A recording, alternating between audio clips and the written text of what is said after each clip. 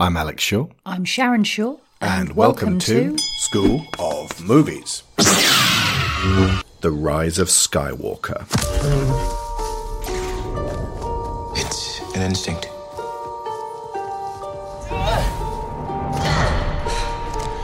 A feeling.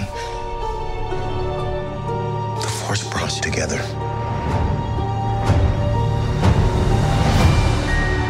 We're not alone. Good people will fight if we lead them. People keep telling me they know me. No one does.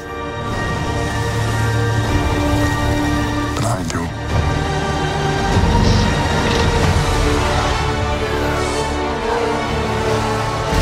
Long have I waited. And now you're coming together.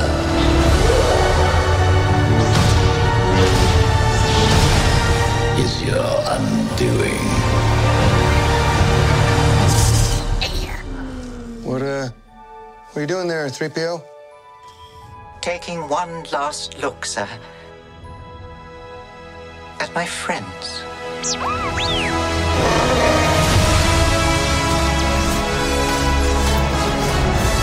Confronting fear is the destiny of a Jedi.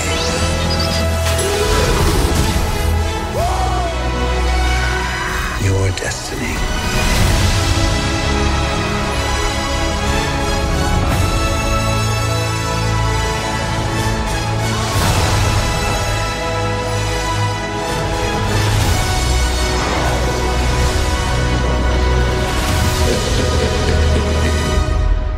The Force will be with you. Always.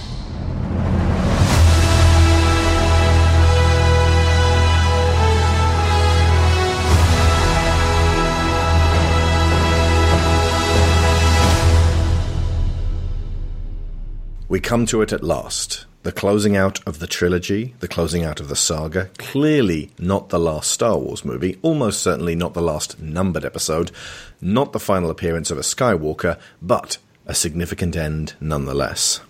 And this is a significant show for us too, because way back in 2010, while my video game shows Digital Cowboys were still going, the prequels and the original trilogy were the first 6 episodes on my movie podcast, Digital Gonzo. You're listening to the Gonzo Star Wars Specials. I'm Alex Shaw. Episode 1, The Phantom Menace. And 10 years later, I am rejoined by one of my guests from those shows and from The Last Jedi. Hello, Mr. Neil Taylor. This is the way. This time around, we also have my co-pilot, wife and mentor and co-creator of We Need to Talk About Anakin, Sharon Shaw. Hello. From the Star Wars commentaries and the Ultimate Edition versions of those original trilogy shows and The Force Awakens and Rogue One and the solo episode, it's voice actor Alex Eding. Hello, everyone. Returning from the Last Jedi episode, it's Brendan Agnew. Marion says hi to everyone, by the way. Oh, hi, Marion. And from the Mana Pool and our Deadpool shows and our Overwatch show and some episodes of Bad Reviews Against Humanity, it's Chewie Slate. I'm the spy.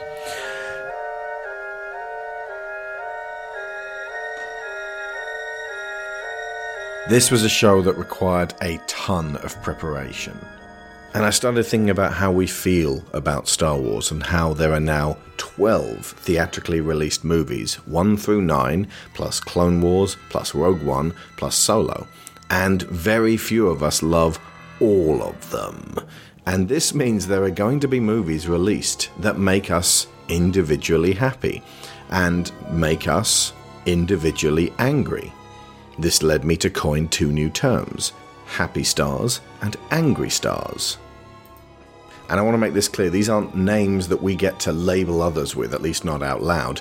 This is strictly self-diagnosis, though it's a helpful aspect to remember when someone gets on your case about your feelings. Oh, we got an angry star here. And it shifts as different kinds of movies come out. Case in point, when Phantom Menace emerged in 1999, I was still a happy star after a decade and a half of loving the original trilogy and picking up the merchandising.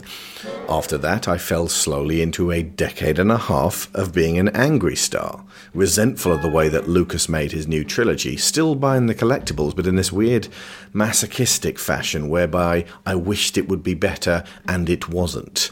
There were still brief blips of things that I really liked. The Force Unleashed and Genndy Tartakovsky's Clone Wars, really liked those. But by and large, I was angry and it felt bad, reaching a weirdly bitter peak with the release of the 2011 Blu-rays and all of their additional alterations, following the rant-filled podcast series for Digital Gonzo, whereby I had just said, make as many alterations to your films as you like, George. That's absolutely your prerogative. But for history's sake, as well as the fans, release a box set with every cut in the best possible quality. To date, this still hasn't happened. McClunky. I had become part of the belligerent, critical background narrative whereby Star Wars was broken, and all I wanted was for it to be better for everyone. Angry Star. Then came 2015 and The Force Awakens, and I was over the moon. I loved the new episodes. I did not love Rogue One or Solo, but The Last Jedi has had more and more of a profound effect on me in more recent months. Bought tons of merch too. Happy Star. What this boils down to is that it's okay to be an angry star, provided we're not being utter dicks about it. It stems from wanting something different than what we ended up getting. Mikey Newman referred to Star Wars as nothing less than American mythology, and that absolutely stands up to scrutiny, conforming to all requirements. Now, historically, religion is mythology plus community. That's when you get a whole group together who really believe in something simple yet complex, with a story to be told and a set of rules. Unfortunately, when those rules are clung to fiercely, you get mythology plus community minus flexibility, which leads to religious zealotry. And even those of us listening and present who are religious will recognize similarity, I'm assuming, between arguments about Jesus and arguments about Luke Skywalker. That's not coincidental. Star Wars matters, sometimes too much. In truth, there is no way we can make everybody happy with this episode. Everyone's take-home is just too sharply contrasting. Some people straight up hate The Rise of Skywalker, while others love it, and the discourse among fans online has been fierce, same as it has been since there was an online. But it got a serious kick in 2015, and an even harder, more violent shove in 2017. And the thing is, regular people think we're all a bunch of tossers. And frankly, they have a point. As fandoms go, this feels unwelcoming, inflexible, close-minded and aggressive. That doesn't mean you are those things if you didn't like the latest film or you didn't like The Last Jedi. Just that the perception of Star Wars fans has become that. They don't... Yeah, there's a reason why Star Wars is a muted word on my Twitter. Regular people don't differentiate between whether you hated The Force Awakens or Last Jedi or Solo or Rise of Skywalker. There's no way to keep score on individual preferences. All that seems apparent is that whatever we get offered, some of us hate it and some of us love it. And the caricature people are getting is the subject of that song, "Hush little baby, don't say a word, Mama's gonna buy you a mockingbird, and if that mockingbird don't sing, Mama's gonna buy you a diamond ring, and if that diamond ring turns brass, Mama's gonna buy you a looking glass." We've established that Mama is Disney now, and the child that cannot be satisfied is Star Wars fandom.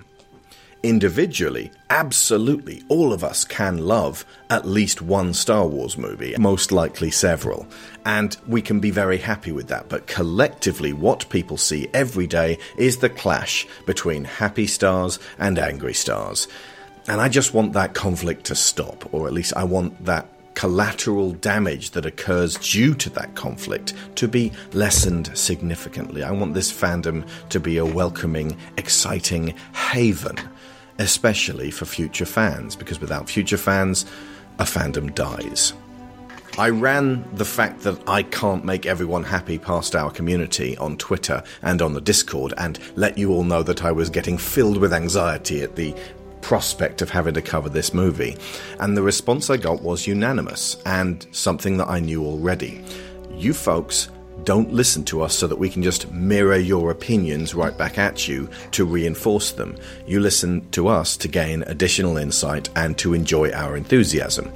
Our average listener rarely agrees with us all of the time, but you want to hear what we feel. And if you've just joined us, and statistically about half the listeners to our Star Wars shows are brand new newcomers, that's going to be what's coming up, folks. So originally I was going to structure this show first with the negative side of things, wherein my guests and I would address the issues that we and a lot of other people have with this film. Then we were going to do the positive side, so we could leave you on a high note, so like dark side, light side. But the danger began to rise up as I started getting sucked down into the swamps of sadness out of Neverending Story, just like motherfucking Artax.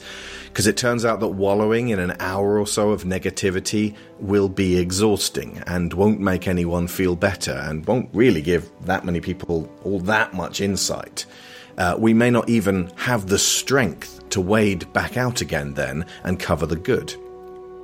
So I decided... Hate leads to fear. Exactly. So I decided it was best to not desperately attempt to make everyone happy. But the key here to how we read and absorb each element of the film and its thesis as a whole is context. And that is something I have always prided myself on providing you all with. Context. Ergo, over recent days I've decided it's better to talk about the way each character's journey has come to an end here. Maybe not the absolute end, but at least the end of the trilogy or end of the saga as it stands in 9 parts. That way we can talk about the good and the bad together and go back and forth.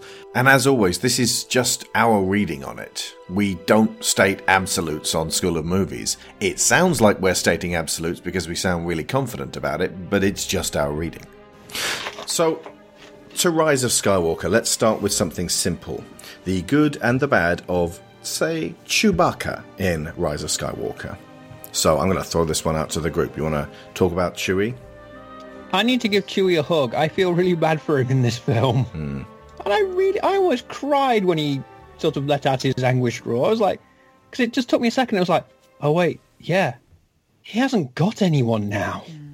That was heartbreaking. Moment. I need to hug Chewie. Yeah, because that's his.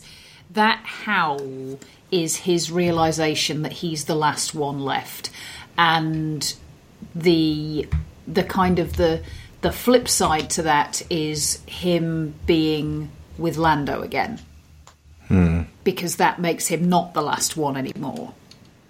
And it gives you that kind of the in-breath and out-breath of grief and loss, how the healing for that grief comes in the form of somebody else who you love. I'm just happy that he wasn't blown up.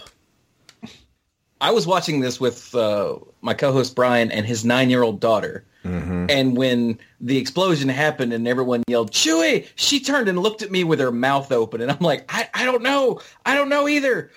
Just going for this one. How many people went, oh, God, they mooned him again? Yeah, that's he got crushed by a moon in the comics a long time ago. They killed Chewie.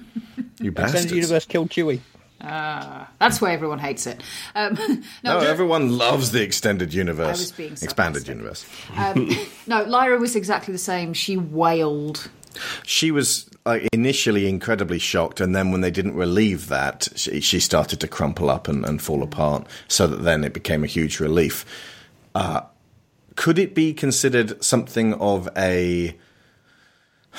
I've seen it said that somebody pointed out Rey's using the Force lightning as a kind of you will not take this from me, and trying desperately to hold on to him, having terrible consequences, parallels Anakin, and for that to send Rey spiraling into shock and to not have it allayed quite so quickly might have led to some, real character growth, and at least that would have propelled her more believably down the dark side if she was actually stricken with grief over that. Anybody?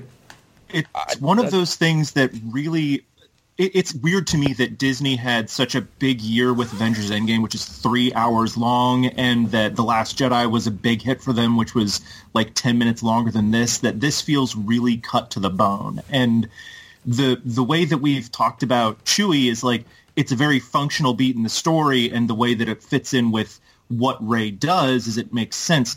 But so much of what I feel like might be the reactions to Rise of Skywalker is there's a lot of parts that feel mechanically like they move things forward, but they're so quick and bunched so close together that there's very little breathing room for them to really land emotionally.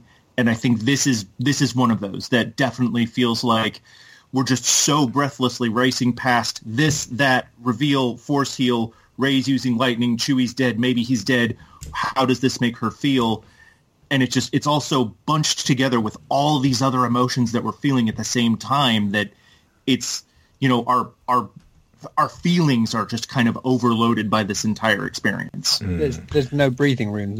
It's someone mentioned it, and I kind of agree that it feels like it's two movies crammed together. It doesn't give you any breathing room, time for things to sink in, time to resonate, time for even to the characters for things to grow. Because when Rey reaches out with Force lightning, you're like, wait, hang on, what? Because we haven't seen a light side user do that. That's usually traditionally. Closest we got was Yoda striking the tree with a bolt of lightning, but it didn't come directly out of his hand. Yeah, I suppose. But it's, you need to both give the time for the audience and the characters to breathe and take in that situation. But yeah, we got like, oh my god, Rey's using dark side lightning and Chewie's dead in the same breath. Yeah, endings are hard, and how many movie trilogies end in a way that's satisfactory for everyone, even when they do have the same creative team? Even Return of the Jedi, there's some people who are like, yeah, well, it's good, but it's not as good as the other two. Like, Return of the King is an hour longer than this, and it's a similar situation where you have a second movie where there's a bunch of new characters introduced, and then we have to play with all of them in the third movie. Except, what if the third movie was an hour short? Can you imagine cutting an hour out of Return of the King and having it still work? There's just, endings are hard. But this, I like I said, one of the main things that I'm going to keep coming back to is I think there are a lot of mechanical parts in The Rise of Skywalker that feel like they're functional story beats and really do kind of do some interesting things with elements both introduced in The Force Awakens and The Last Jedi. But I would actually argue this feels like 3 movies in one. This is like Abrams doing the greatest hits from A New Hope and Empire and Jedi.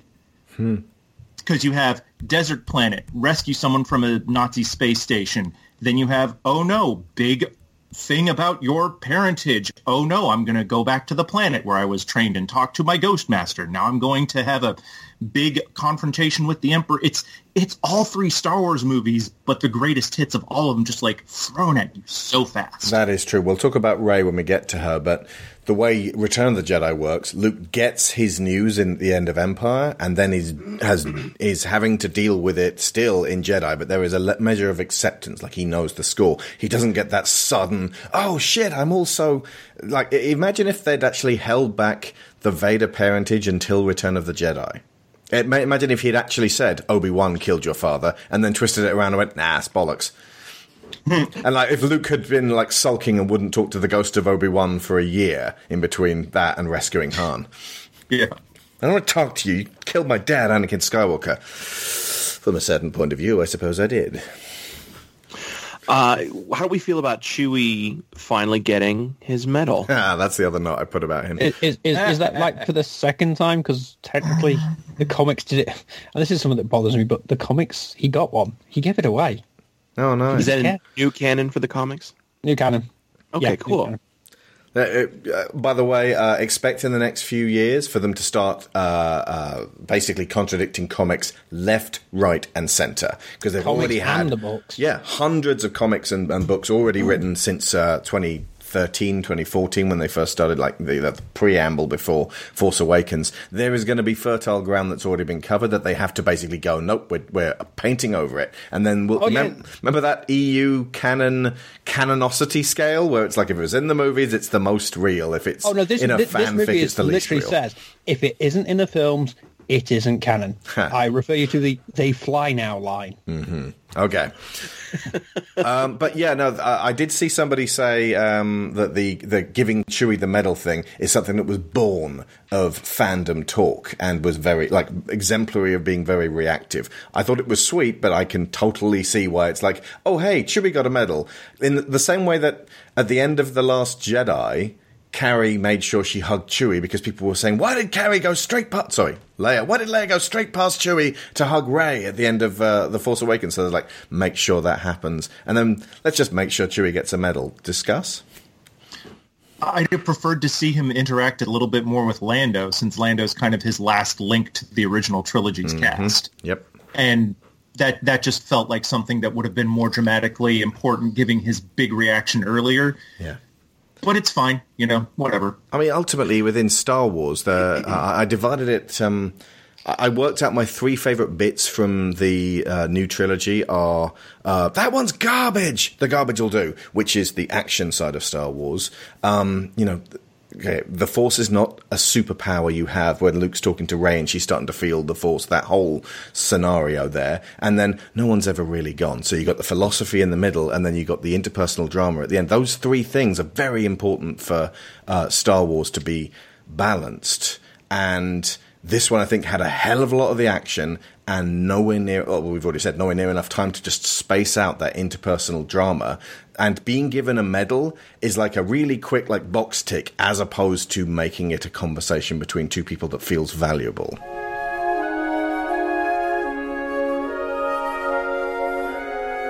So let's move on to 3PO, who had a similar death and rebirth within a few minutes. Anyone? Yeah, I was so pleased that 3PO finally got an acting moment. Because it has been all of the movies, and Anthony Daniels has always only been, a little bit of exposition here, a little bit of comic relief here, usually bad comic relief. Yeah. He got a little bit in Revenge of the Sith when he was like, oh dear, when things were really going to hell. He didn't really get to say much, but he wasn't really grasping it, but you're absolutely right. He's always had that chops. Continue, sorry. But yes, I was just so pleased that he was able to have an emotional moment and really dive in. I would say for all of the 9 film, all of the numbered films, I feel like some of our stronger acting performances are really showing up more in 7, 8, and 9 than even the original trilogy. Now, granted, the original trilogy I still think are absolutely fantastic, and they're full of great performances by talented people. But I think in the sequel trilogy, we're starting to see a little bit more space given for certain emotional moments. I think they're being more intentionally put in. Yeah. I think part of that comes from the addition of another generation of actors. There was a distinct shift in not necessarily the process, but the way performances go across in the 70s, and it was one of the things that contributed to the whole burst out of that decade of the blockbuster. And I think we are currently, maybe up to about sort of 5 to 10 years ago now, getting a similar shift now in terms of how people who are relatively new to the game are throwing their whole self into their performances. The fact that this was really the first big thing that Daisy Ridley had done, and yet how wholeheartedly is she Rey from Jump Street. Yeah. JJ is also really, really, really good with actors, and this is a movie that very much underlines that. And I think that specifically the moment where Daisy Ridley asks 3PO, you know the odds better than anyone, which takes what's primarily been the comedy gag of 3PO, of like, oh, he's going to say the odds to this are blah, blah, blah, blah, blah, and then we're going to do it anyway, and it's so funny because he's always worried. And Abrams takes a callback moment, but actually does something new and dramatic with it. That's secretly, I think, one of the best choices that he makes in this entire movie. because it's reflective, but also an emotional and character payoff. And the 3PO might be the best he's ever been in this movie. Oh yeah, I agree. I'm taking one last look at my friends, and I predicted on our Patreon prediction show that this was it for Anthony Daniels. This was his swan song, and it might well be. And I did not want to see 3PO die, but there's something in the idea of him who the first face we see on screen from the original Star Wars taking his bow here when they couldn't actually finish. Well, they couldn't actually give Carrie her final performance in the flesh. It had to be digitally assisted and implied, and it seems like they were going down that road, and the idea being that once he translates this, we can't get 3PO back. Not even like a factory reset. He's gone after this, and that would have brought the house down for me. But it was just a sort of thank goodness R2 had a backup. It wasn't even as sweet a scene as the end of Wall-E, which is literally the same scene. They do set up so many characters to have like a big heroic death and then pull back on almost all of them, almost like they're afraid of the body count that's already been in this trilogy, because it's been considerable. Yeah. We lose the entire original tripod over the course of these movies, and that's a lot to process emotionally. Yeah. And that was clearly definitely going to be the point of it from the get-go. They were like, right, so the first one's Han's, second one's Luke's, third one clearly intentionally supposed to be Leia's. And I've been calling this the Legacy Trilogy rather than the sequel trilogy for a while now, because there will be more sequels. And technically the prequels are also sequels. So I'm sort of going against the trend there. But that's what this is. It is the passing on of the lightsaber. And you're supposed to take it with you, Rey, rather than burying it. But, pass that one on to someone else. But, she is leaving that to then be passed on to someone else. It's there for someone to find. Yeah. The saying goodbye to all of these old guard has been the dramatic cornerstone of all of this. Even though it's been about Rey and Ben, it's really been about accepting and moving on from our childhood heroes and seeing them at their fragile age. Especially since Rey and Ben are kind of us reflecting on those heroes and going, okay, well, what do we do with these legacies of these people that we grew up admiring? That's kind of what the whole Legacy trilogy is about people inheriting Star Wars. Yeah. So, digitally assisted Leia, how did her final performance strike you?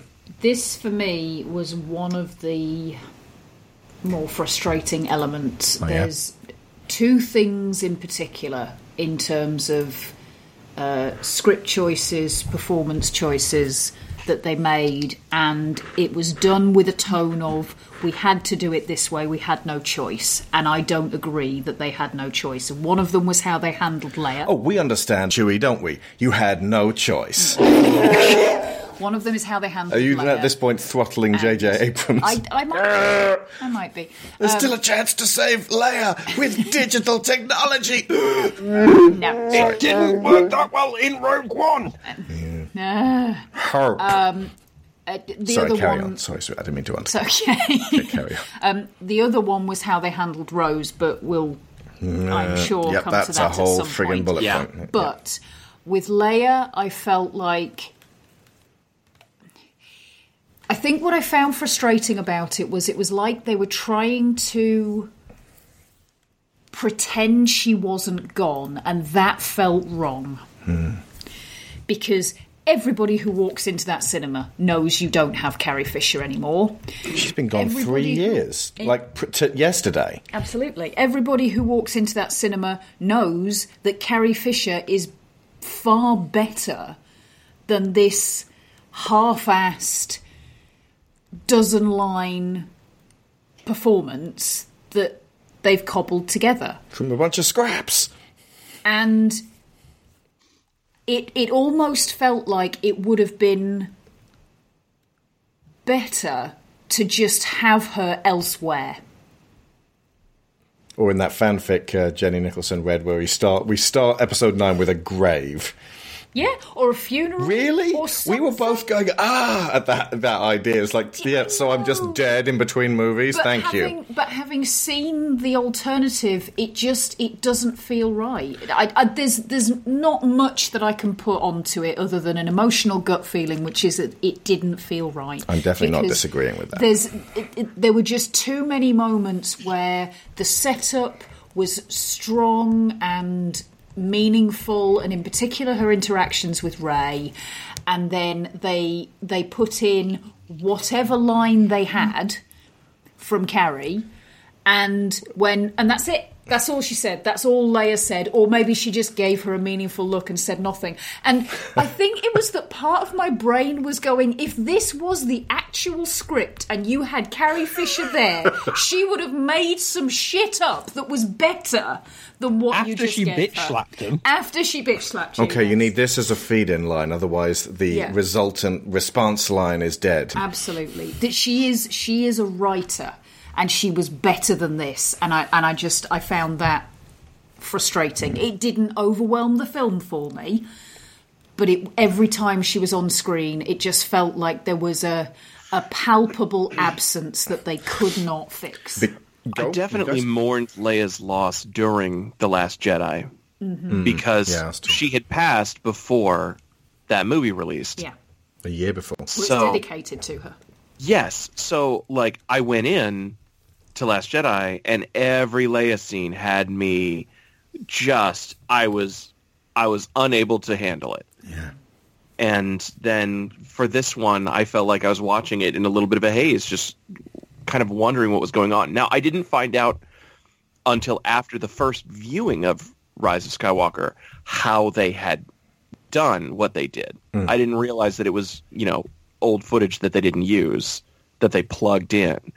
And then on my second viewing, after I learned that, it really, like, all the air was gone from what they had built.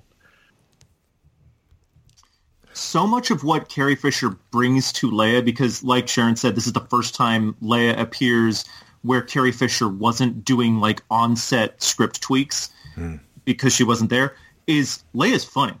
Leia's funny and a little bit catty, and she's got this kind of duality to her where she can be, important, diplomatic-y, but she'll also be a little bit acerbic personally. And we only see her in like these very small, isolated, lines that they had to cobble together that don't feed into her personality really at all or anything like that. It's that extra bit of artificiality that really robs what otherwise should be someone calling Leia master hit really hard.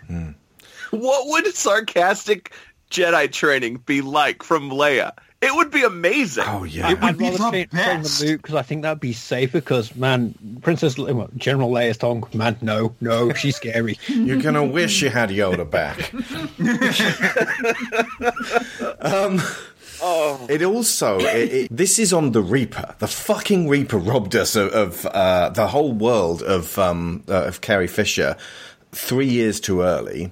And as a result, Rey's story is shortchanged. Ben's story is definitely shortchanged. She's the last person alive who gives a shit about him. And if she's not even there, it's this weird ephemeral phantom connection that they tried their best with, I think. Was their best? There were other subtle ways they could have done it, but that maybe would have been a bit too subtle for just general audiences. I don't want to say, it would be difficult to say, right, all the other Force ghosts talk to you with a voice and have a form that looks exactly the same. Maybe Leia could communicate in a different way with Kylo, so we feel like in spirit she's there, even, it's really fucking difficult. And when they went to the silhouette, I was like, this really is it now. I think the difficulty is they believed it was their best. They thought, well, it's not a CG. It's actually her.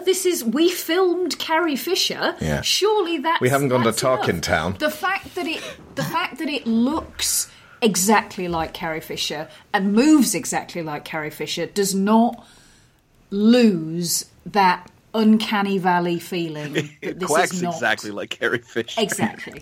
And the trouble is, those scenes were filmed with different intent, with different. Yeah. I believe she was thoughts mostly behind it. talking to old Han there about Ben. Yeah. So it doesn't match up. It bugged me. It really bugged me. It bothered me so badly because it just felt so disjointed, not right. And it just felt like, do you know what I can describe? You're saying it was like they were thinking it was the best they could do. I'm sat there thinking, this just feels like, oh, that'll do. It's close enough. It'll do. It's like, no, this isn't working for me. And you're a fan of The Crow. Yes. Which they had to do their best with that in a similar capacity. It's obviously an absolutely horrendous state of affairs when you've got to somehow service all of these story elements with someone who's no longer there, and at the same time give them a decent send-off that everyone around them can mourn. So I think this was maybe a simplified version. I personally was somewhat impressed relative to how much Tarkin and that creep Leia at the end of Rogue One threw me off. Yes. That just was horrendous. And obviously with Tarkin, it was like, just let that actor be Tarkin. But in this case, they can't. And They could recasting would have been unthinkable. They could have CG'd the whole performance. They could have recast. Yeah. Both of those would have been worse options than what they did. So honestly, I don't know that I can come up with a better. I think the consensus I'm hearing here is damned if you do and damned if you don't. Yeah, pretty much. An element I don't think any of the filmmakers went in going, you know what? Let's really piss off all the Carrie Fisher. No, like I said, I believe they were trying to honour her. It's they used what they had. So maybe they used it a bit too much. Maybe a lighter touch would actually have honor helped. her. Yeah, within the context of the story they were already going to tell. I think that's more what was going to happen. I think whatever writing plans were in effect to kind of close the story that was handed off from The Last Jedi was, well, this is the story we want to tell. Where do we plug in Leia and do a good job? Jesus, plug in Leia. Sounds like a Radiohead album. Yes, you can't. You can't just plug in Leia and do a good job, because obviously everything else we've spoken about. Because she's a great big beating human heart. She's not a machine. I think as well, big parts of this script hinge on Leia, and when your hands are tied as drastically as there were, like I said, I think they were damned if they do and damned if they didn't. You asked about Chewie's medal. Yeah. I don't think that... Okay, hang on. Let me rephrase this. It was Han's medal, wasn't it? Because she was holding it. Yeah, it was because I was racking my brain because I've only seen it once. Yeah, I saw it again. So I was racking my brain trying to remember who gave it to him, and it was Maz. Yeah. Yes. Which means it's almost certainly either Luke or Han's medal. It's Han's. That she gave to him. It's not like, yay, Chewie got a medal finally for being a hero. It was a deep emotional thing that, as you said several times, the film just didn't have time to focus on. So it was like, Chewie got a medal, yay, and he looks at it and he's all sad, and then we cut to the next thing. I mean, feasibly, they could have just gone back to the golden die. The golden dice. You know, that was a totem at the end of Last Jedi, and Luke gives them to her, and they disappear because they're only made of his memory. But she can fish them out of the friggin' Millennium Falcon and use them. She's trying to connect with Ben. Johnny Williams is playing Han's music at that point because Ben is the result of her and Han. Like that piece of music, I always equate it with just Han, but it's Han Solo and the Princess from Empire Strikes Back. So she's trying to connect with Han, she's trying to connect with Ben. The dice work better than the medal, and then Maz could give the dice to Chewie. The medal, it being a medal, is like, hey, we gave him a medal. It still made me feel good. And that's what its intention was. We're going to try and make you feel good. Poke. But I do agree, thinking about the dice as probably a better moment, a better symbolic. Bearing in mind, they weren't totemic until The Last Jedi, so if nothing else, that's actually a little nod from JJ to go, well done, Ryan. That was a nice little moment. Did he do that at all? No. Oh, by the way, on a side note, I'm not one of the people going, they ruined everything from The Last Jedi. They shat all over it. J.J. Abrams clearly hates Rian Johnson. I don't think that's the case. If nothing else, if you listen to the commentary, Rian Johnson had a long, long series of talks with various Star Wars people, including J.J. Abrams, regarding the story beats of The Last Jedi. Exactly, but between things like Luke very much still being the person he became at the end of The Last Jedi, while still having a little bit of his impish, old man Luke humor, like the Jedi's weapon should be treated more respectfully. I mean, that the fact that you have Jenna and Finn being the legacy of the kid with the broom of the Force just awakening in people, whether they're so-and-so's Force user son or daughter or not. And the big one is that he really, really tried to follow up on the narrative intent of Rian Johnson's choice about Rey, in that Rian Johnson's choice about Rey is, what's the most difficult thing for her to hear right now is not that she can define herself through someone else, which is what she's been trying to do the whole movie, but you have to define yourself through no one at all. And J.J. Abrams was clearly like, okay, that's really good. What can we do on top of that that's dramatically interesting and brings the character forward through an emotional challenge? Oh, you've defined yourself through yourself. What if you came from the worst place possible? Yeah. And again, it's one of those things where they're trying to do 3 movies worth of stuff in one movie, and so it's really hard to make that land, but they're very much trying to, again, take the legs out from under the character and be about, okay, how do you want to define yourself? Do you define yourself by coming from nothing or coming from the worst place possible or what? And as someone who, grapples with the fact that I inherently, as a white cishet male, come from privilege that I cannot deny, a story about someone thinking that they've built themselves up from nothing, then having to reckon with the fact that there is an intrinsic privilege that you cannot deny. There's not nothing in there.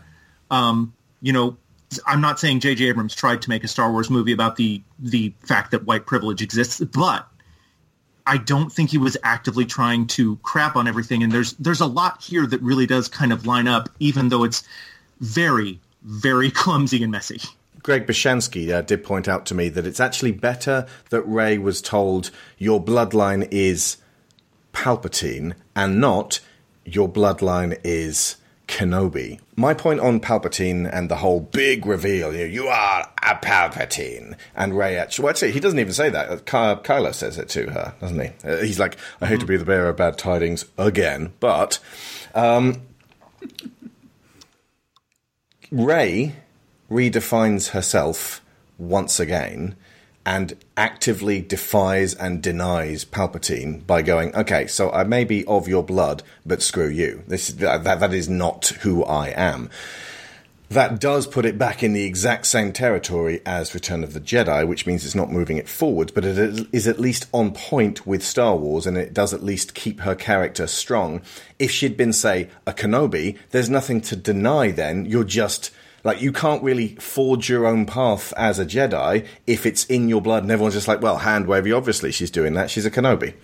It also allows her and Ben to become 2 sides of the same coin, both demonstrating that you are not your parents, that you are not your grandparents, that regardless of what heritage and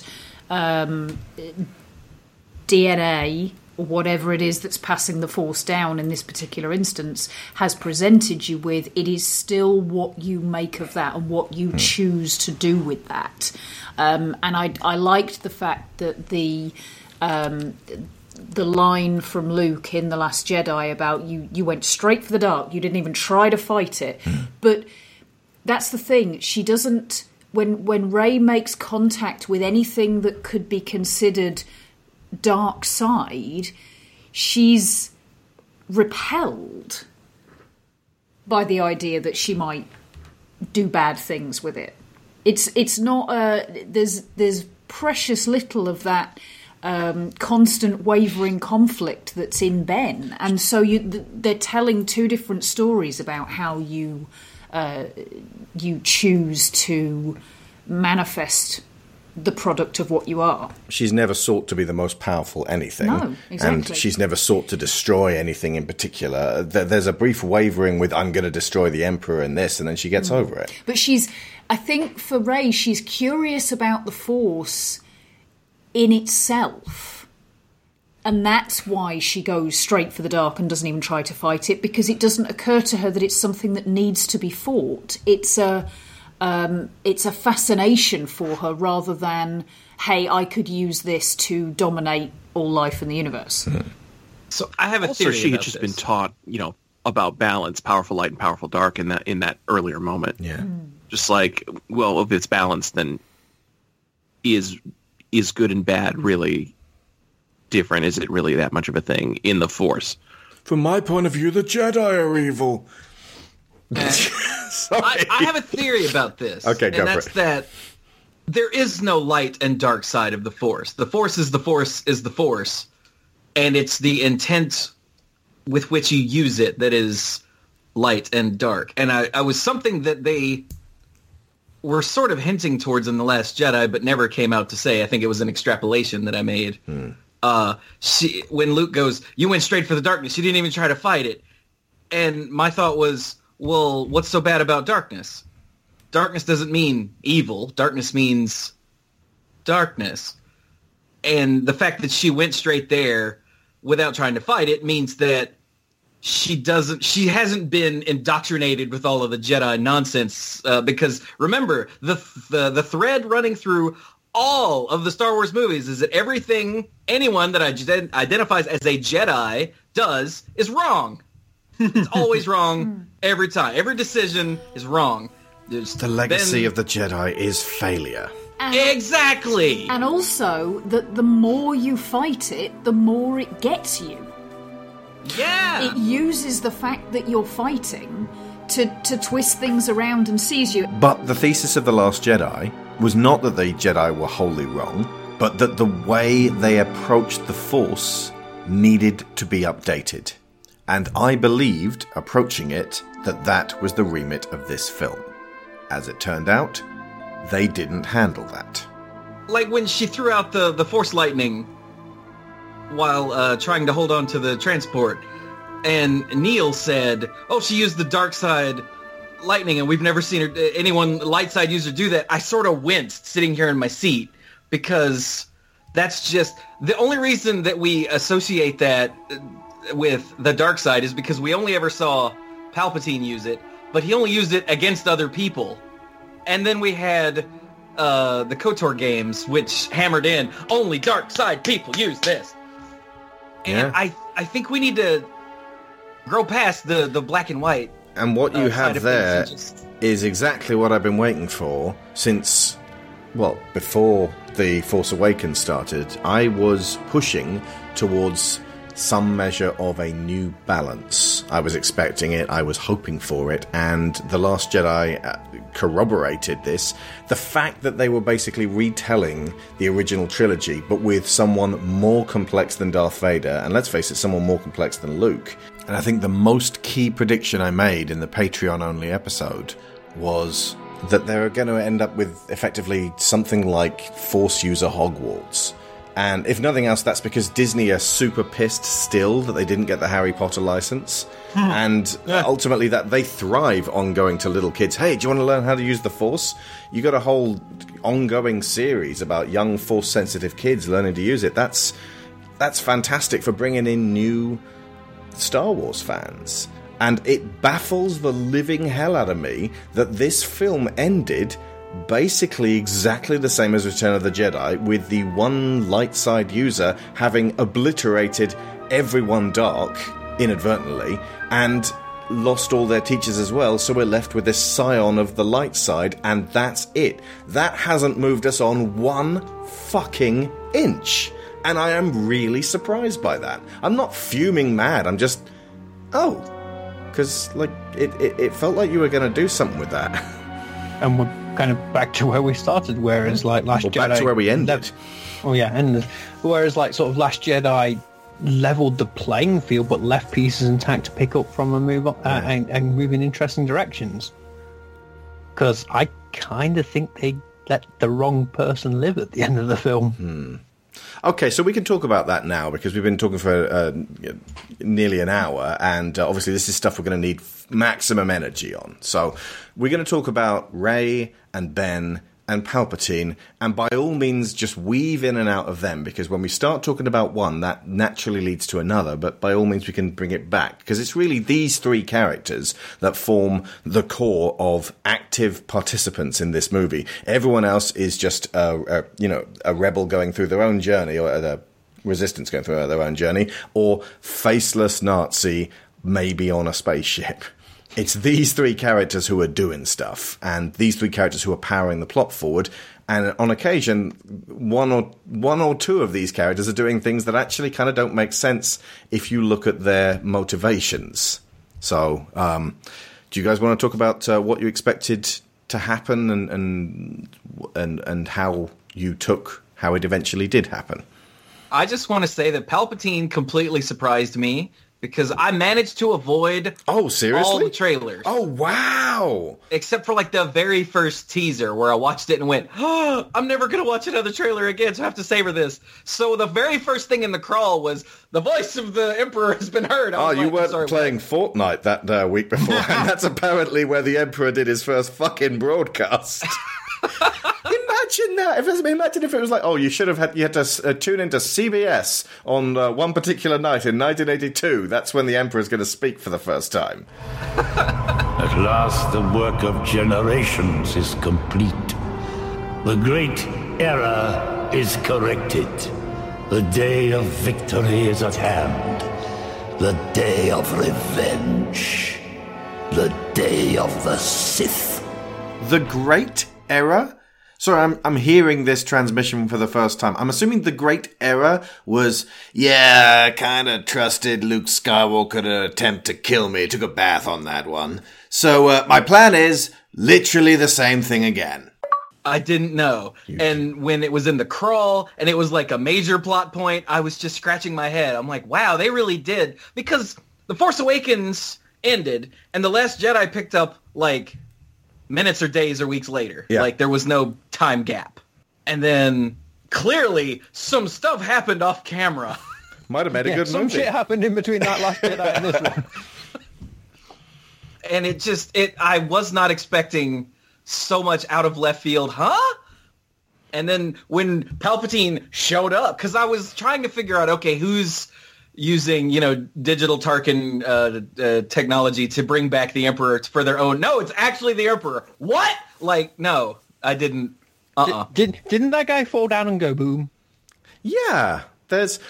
Again, like, you know how everyone bitched about, like, how does Maz Kanata have Luke Skywalker's lightsaber in a box? That didn't seem to be all that important to me. I was just like, okay, so there is a journey from dropping out the bottom of Bespin and then maybe landing in some mechanic's workshop, and actually getting to Maz's treasure hoard. There's a story to be told there. It's not absolutely crucial that we know. So it just seemed to be like, why? How come Kylo Ren has this helmet? Like, that doesn't really need to be explained. He went to Endor. He was right there on Endor. Or maybe some junk dealer sold it to him and he was like, I hear you found Vader's helmet. But this thing about Palpatine coming back... That did need, maybe not explanation, but like a little bit more setup. That needed something. Because that really is out of left field. They've not even mentioned, it's all been about Snoke. And what do we get in the first 10 minutes? Would you like a jar of Snokes? Yeah, we got so many Snokes. I kind of like, because it is the ultimate sort of like, no, Snoke didn't matter confirmation. Like that guy, who cares? You want to know where Snoke came from? There, shut up.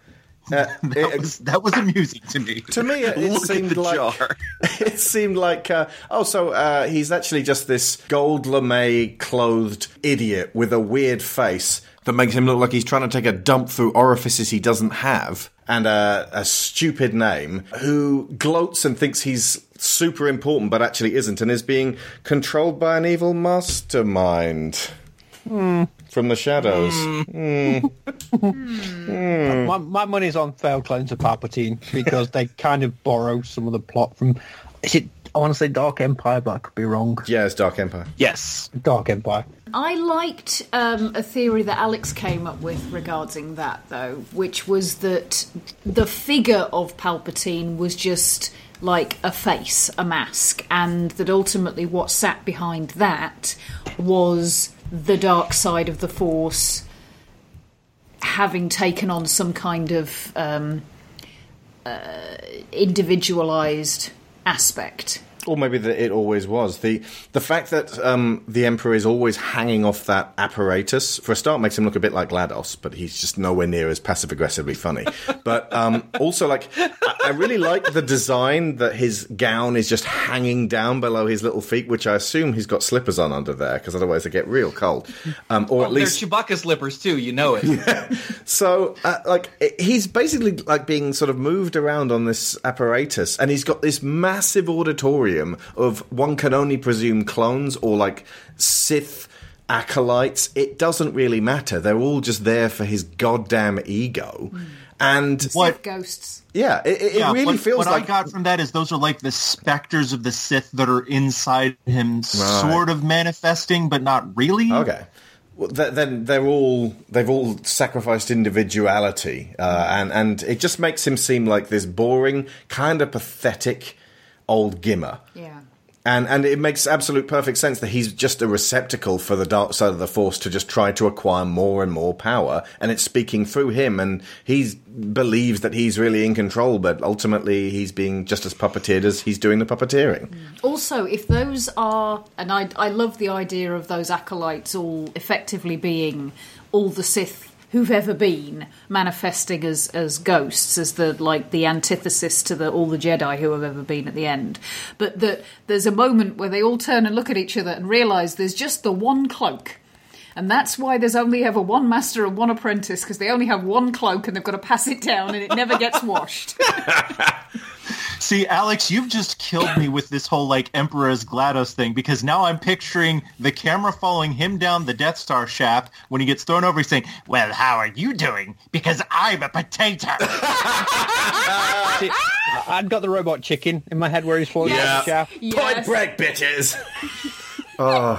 Honestly, I would actually have appreciated at this point the Emperor to be a bit more catty and a bit more, like, unusual to what we'd imagine him to be. But he was actually kind of a caricature of what he'd been before. It was almost boring to see him go, yes, it was always me in the prequels, it was always me in the original trilogy, and guess what? And it's like, okay, right, so I hope you've got some new stuff. Nope. Same things again. No, he's just playing the hits again. You know, okay, strike me down. Strike me down with all of your hatred. No, you don't like that one. Okay, it's the only way to save your friends. Nope, still not biting. Okay, then... Did I ever tell you the... Lightning. Don't mess with the bull, son. You get the horns. My lord. Stormtrooper. My lord. Stormtrooper. My lord. Stormtrooper. My lord. Stormtrooper. My lord. Stormtrooper. My lord. Stormtrooper. My lord. Stormtrooper. Stormtrooper. Stormtrooper. My lord. Go f*** yourself. I do kind of like how his whole thing with I've got to possess my granddaughter gives just a little bit more context to, okay, yeah, he was clearly wanting to do that with Luke at the end of Return of the Jedi. Yeah. That's why he wanted Luke to strike him down, so he could basically pour some Sith in that. Yeah. Pour some Sith. That's exactly where my head went to. Can't wait to walk around in this. Would you turn around, son? Oh, my God. That's unsavory, but, I mean, yeah. Distinctly. Yeah. Also, having a male villain dealing with a female protagonist is a new element to the Force, anyway. Mainly because there have been no other female protagonists, and guess what? There was an extra creep level there. Yeah.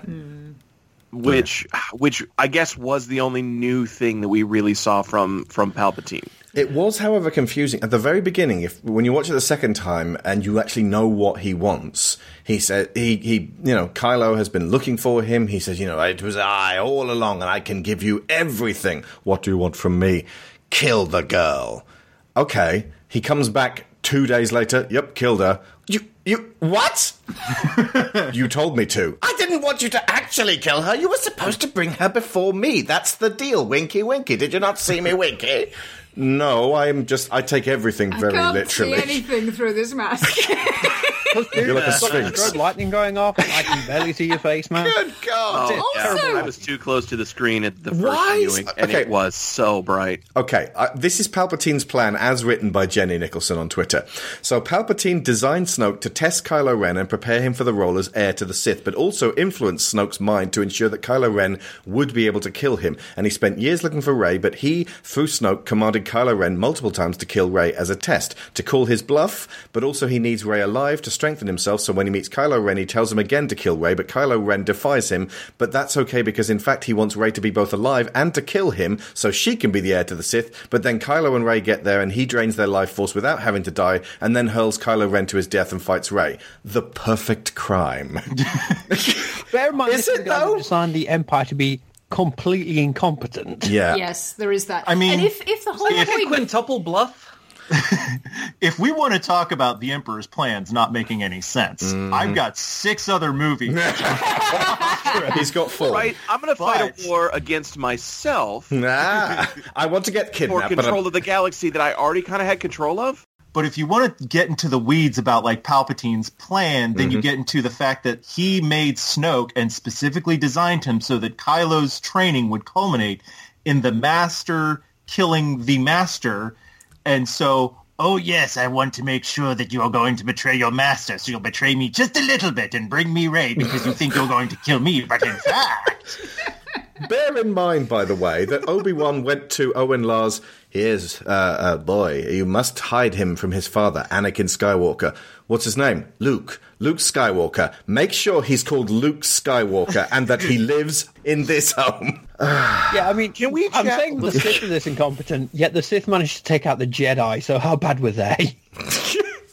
pretty bad. Can we chat a little bit about the Emperor's claims about how he is every Sith, and then the balance every between Sith. that and Rey hearing from every Jedi, and like whether that is supposed to be literal or metaphorical? Because it seems like the Emperor treats it as a literal thing. So, and if that's the case, everyone who kills him, he becomes. So it's still him running things. So honestly, if that's the case, no matter how bad he is at planning, and maybe this is just his character, he is an inept, very bad, just luckily powerful Sith, so that every time he dies, he just takes the new body or something of whoever kills him, Oh and my now god, he's it's still the in charge. Prestige. He's the ultra humanite. Spoiler warning. And exactly what parameters are required to make it work? He's like, strike me down with all of your hatred. But what if she just strikes him down knowing calmly this is definitely the right thing to do? Or, like, you know, does it have to be a hateful act? Can she just strike him down in a whimsical fashion? Also, like, what does she do at the end? She, like, uses the lightsabers. She goes, I am every Jedi. And then she bounces that stuff back at him, which is... Maybe it only works if he kills himself, Yeah, and then like- he's really gone. He's destroying himself with his own evil, hoisted on my own petard. Who would have thought Or it? is now Rey both every Sith and every Jedi? See, I was thinking about Balance! There you go. I was thinking about this in terms of the Matrix. Remember when Agent Smith like takes over Neo and then explodes because that balances the equation? It's shameful, but the Matrix Revolutions actually makes more sense philosophically than this. We'll talk about Matrix Revolutions at some point, folks.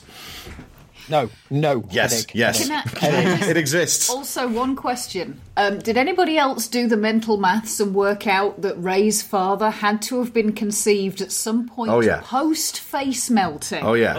I am the Emperor who fucks. Wait, no. Palpatine did the whole messing, wasn't it? Palpatine did the whole messing with the midichlorians to make Anakin, so maybe? Maybe. I'd rather think We that can only than hope, face yes. melt. Ooh. There are the dark side of the Force leads to many pathways that many would seem unnatural. Okay, right. Proper question about Kylo here. He goes back to the helmet. Now, there's an Occam's razor answer to this one, which is that JJ liked the helmet and Ryan didn't. But I started pointing out that this was kind of a backslide on this, but somebody pointed out that, oh, no, wait. I think Reba Mac and Cheese, that at the end of The Last Jedi, Kylo has now gone beyond Vader. He doesn't want to be Vader anymore. So putting the helmet back on actually doesn't make any sense for him as a character who's just moved forwards and then backslides. Your thoughts? I saw an explanation that made perfect sense, but it doesn't have anything to do with character motivation. Okay. Disney just doesn't own the rights to Adam Driver's face, so they need him in the helmet. Bingo. And that is some shit, by the way. I was looking for a Star Wars mug yesterday, and it was like, do you want a Stormtrooper mug?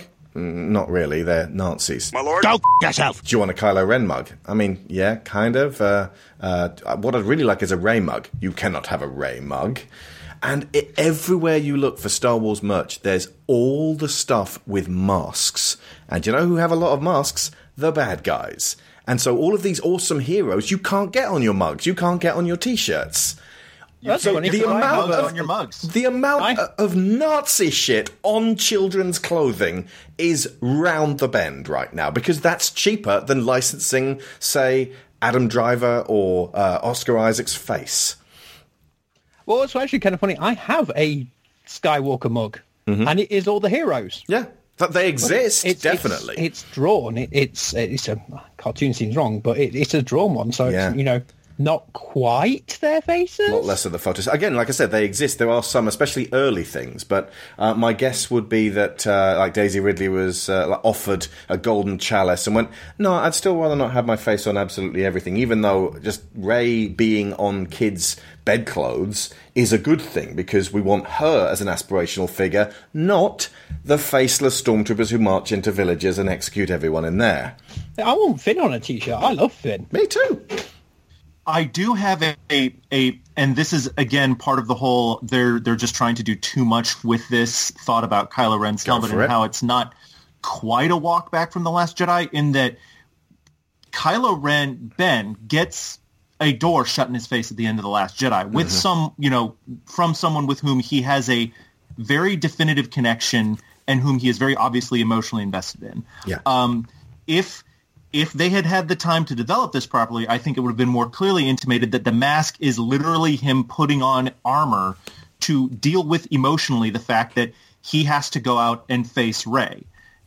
Because at this point, clearly he's like, okay, I'm not going to actually kill her. No, I'm going to try and do this. Yeah. And so he literally puts on armor so that he can emotionally cope with that after he's had to kind of shred himself a little bit with Han Solo and all this other stuff that he's gone through. And he really only works up the nerve to unmask in front of her after they've already had a couple initial confrontations and they're finally face to face when he has emotional leverage over her.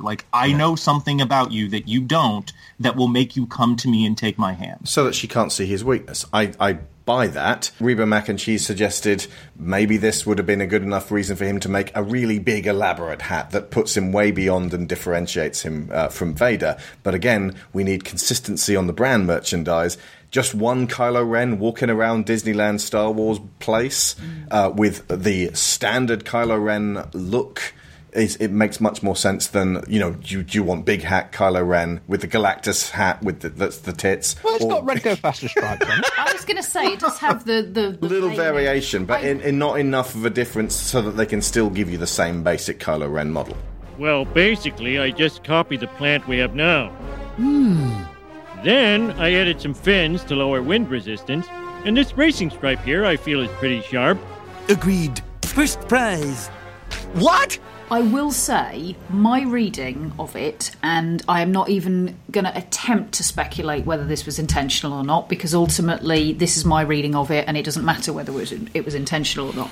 But it is consistent with his previous, the significant things that have happened in his life, that are all to do with him having the Force and people being afraid of him for having the Force. The fact that his father struggled to relate to him because he's more like Luke, and the fact that his mother sent him away because in his perception he was too powerful and she couldn't cope with it, and then Rey drawing away from him because of the path his powers are taking him down.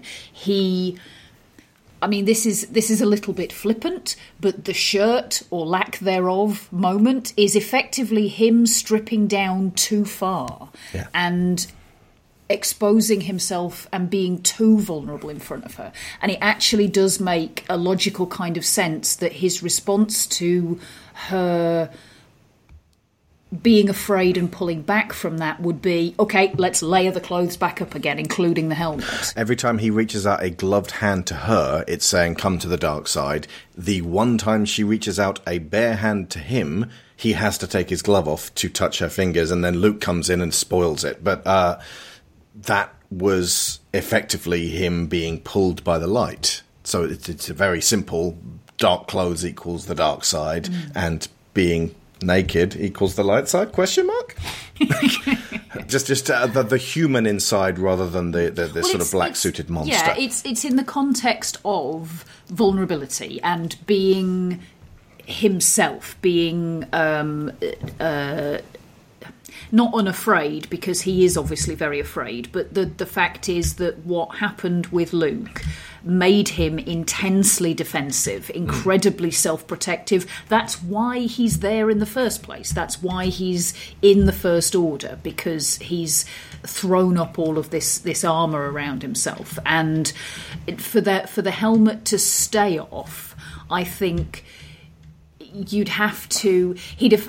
for it to feel consistent, he would have had to start behaving in a quote-unquote good way much earlier, rather than having that sort of that partial backslide and being kind of I'm going back to the mask because that's safer. I honestly would have liked to see him meet up with the Knights of Ren, and he's not got the mask, and they've all shut themselves off from humanity. It makes it very clear that they're basically just these ring wraiths. And then he's like, right, I need to be able to rub shoulders with them and impress them, and they can't see me bleed, they can't see my weakness, so I'm going to stick the new helmet on. That's effectively what we see anyway, but there's no scene that establishes that as a dramatic arc. Yes. And what's funny is, how long does that mask actually last? Not many scenes. Enough to sell merchandising. Because I think he loses it in the tie crash, doesn't he? And that's it. No, what the actual path of it goes, he still has it after the tie crash. Then he puts it on when they communicate telepathically, and she smashes his Vader statue, which, by the way, he doesn't seem at all pissed about. He should have been like, "Oh, my collectibles!" But but instead, he doesn't give it a second look. He's totally over Vader. It was just a replica. Yeah, and then he takes it off to confront her. And you know, so they give her the big revelation, you're a Palpatine, and then she flies away. And he puts it back on so Palpatine can talk to him for an interstitial one moment, and then when he meets her on Endor, it's back off. There's no final taking it off moment. But that, again, is symbolic of the conflict within him. His fear is coming out when he's with Palpatine and in the presence of that dark side energy again. When he's around Rey, and it begins, and that moment when the Vader statue falls over, is he realises, oh, she's in my bedroom. She came to me. That's the kind of, okay, maybe this connection is still there. So it does stand to reason that after that, whenever he sees her, he would want to take the helmet off so that he can try and preserve that connection, because that's what he's desperate for. The helmet coming off should have happened during the duel on Endor, in the remnants of the Death Star, paralleling, if nothing else, with the death of Vader. You're right about that being the pivot moment, because that's where he has the encounter with his father, and that, for me, is the point of his turnaround. This whole thing about Reylo and people getting up in arms because of the idea that she's fixing him, I personally think this is not as simple as that trope, because his recovery, and it's not a redemption, it's a recovery, and it begins when he gets to relive that moment with his father.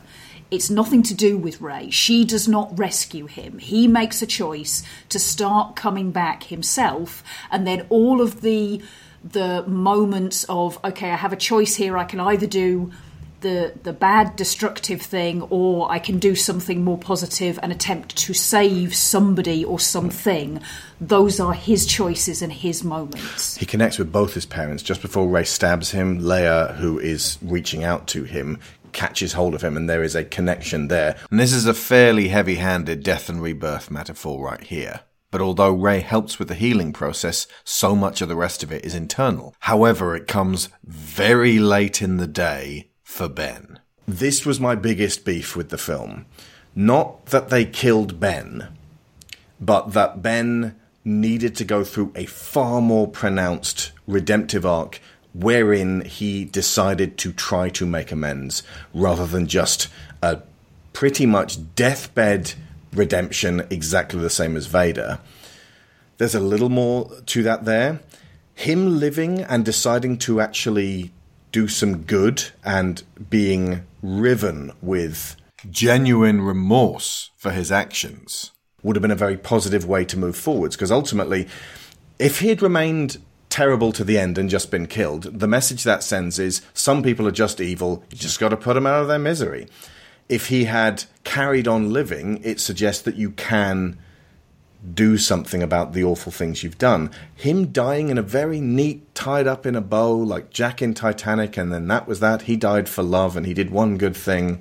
Isn't that sweet? And then he stood beside Rey, and he fought those guys, and wasn't he sexy when he did it? And he finally saw the error of his ways, and then he died. And wasn't it neat? That shortchanged what was becoming something of a long, hard road to recovery, followed by actually trying to be a good person, which is hard to maintain. And that is a very sobering, mature way of dealing with someone who has done some serious shit in their past. Some have looked at Kylo Ren and seen him as nothing more than the symbol of an abuser, that he lacks the complexity and nuance to even deserve a redemption. And especially those who've lived with abuse, I completely understand that. I have similar yeah-no reactions when it comes to forgiving terrible fathers in movies. Well, he's your father. Yeah, no. And I've seen quite a few people posit that Rey should only concern herself with good, nice people. He is ultimately a very powerful person who has the power to do a lot of good. And that is a significant and timely message to send out there. And it's a new equilibrium, which definitely elaborates on Return of the Jedi. Obviously, I was looking forward to that being the case. I'm not furious that that wasn't the case. I am bewildered that that wasn't the case. You see, this is where I come into the thing where I say, and this is why they killed the wrong one. I would have preferred it, maybe not preferred it, I would have found it more interesting if they'd let Ben live, and then he had to deal with all of the shit that he caused. And you could have had a Zuko arc there. People have been comparing him to Zuko since day one. There just isn't time to really do that. You can make it feel more like a Zuko arc, definitely. But if Rey had died, for a start, that's again, like, you can't have Rey wandering around. And, well, mind you, I was going to say, like, the main reason to keep Rey alive is so that little girls have got a hero to just air punch and go, yes, we can succeed. If it's like the end of the path towards being a strong defender of justice woman is death and sacrificing yourself, that is a scary message to send. Yeah, but again, it's the balance side of it. If they'd both lived and both gone, right, do you want to set up a school then? Yep.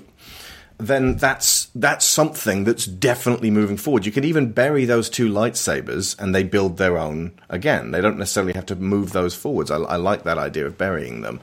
But there's that, you're actually looking at Luke and Leia at the end, that wonderful visual ending. Like, if they'd done nothing else with Carrie, having that there was wonderful, and I absolutely love that moment. But if Ben was there as well, with the Falcon, that's everything good coming out of the past, and everything just being able to emerge from the shadow and take some of that shadow with you. And that idea of incorporating, there's light and dark within us all, and the difference is how we act upon it. That's Harry Potter.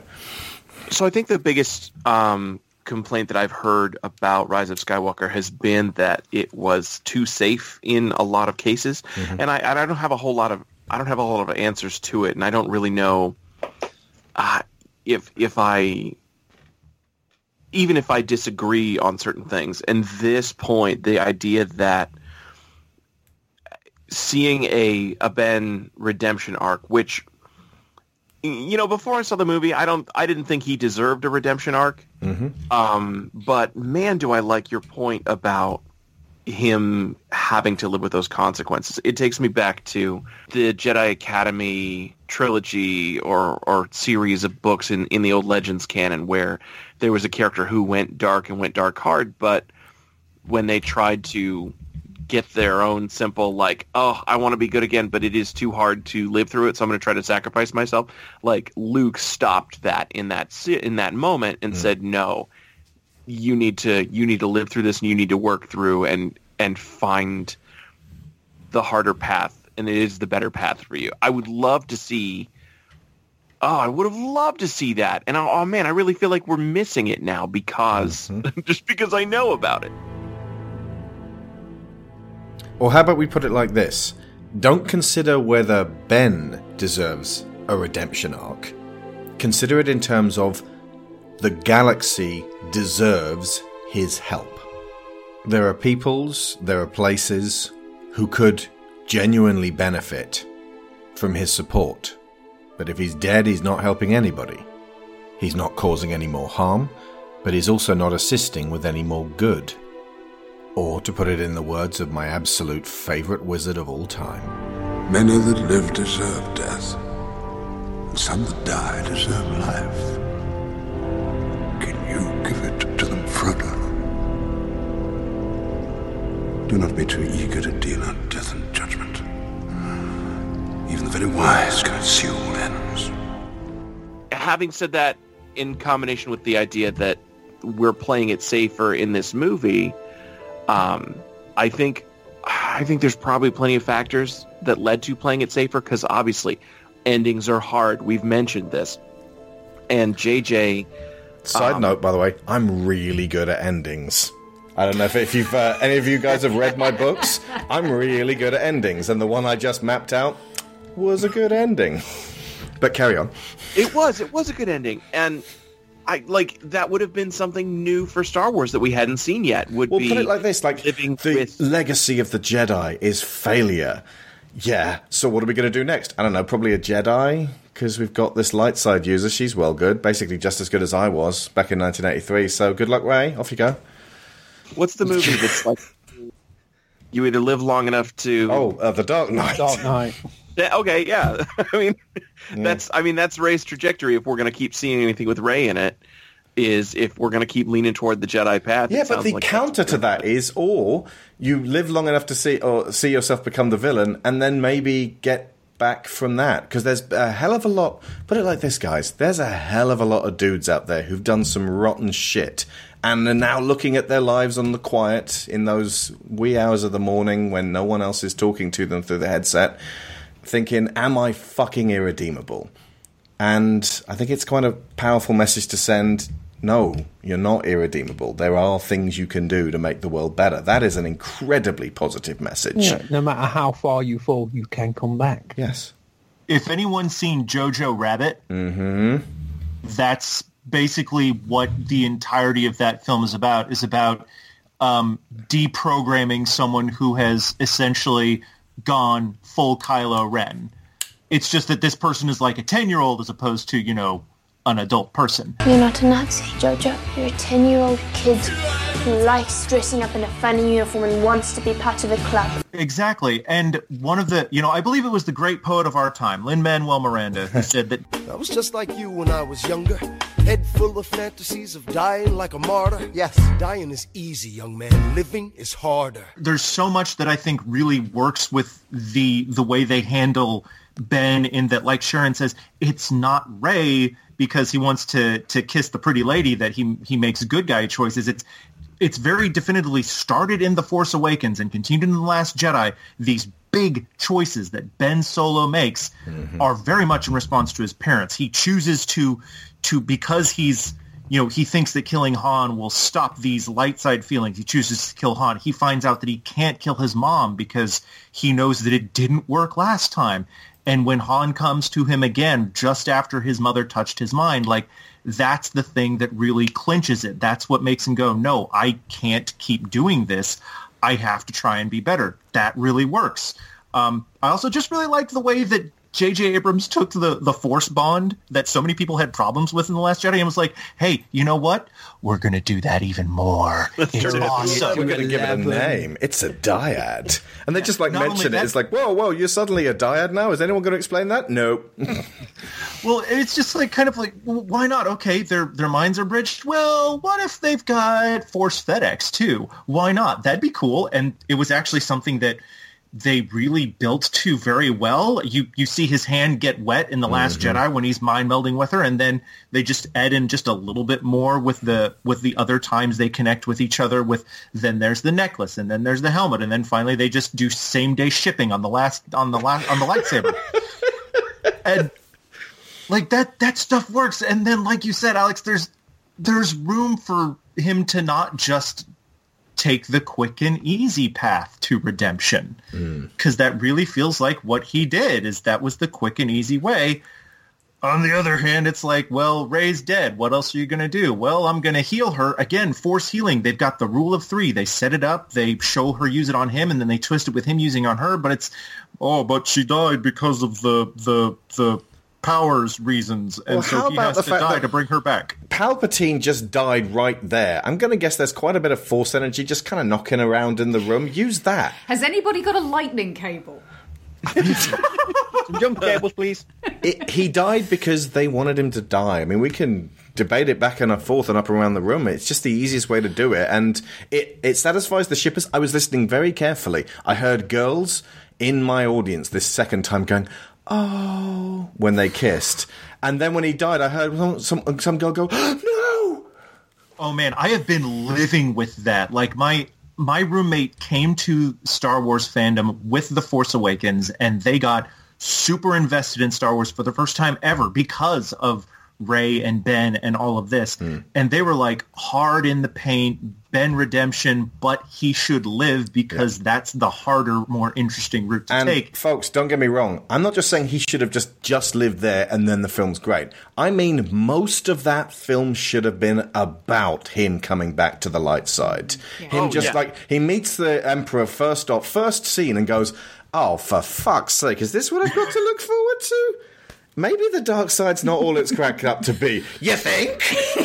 I can't even get off this thing. He doesn't even have all his fingers. There was a moment, by the way, where I had a horrible chill down my spine, sweet Lord, don't let them do this, which is when he's bringing her back and he's positioned his hand over her abdomen, and I was Don't rule it out. Jesus, if the end result of this is that she's pregnant, I am going to have to cut somebody. Forced himself upon her.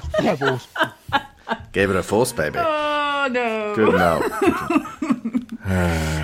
That's what you do with those midichlorians. For the next one. Yeah. I mean, but basically, like, that, there is no absolutely solid written reason they can't handle this, what I'm suggesting, a rebalancing, in a later film.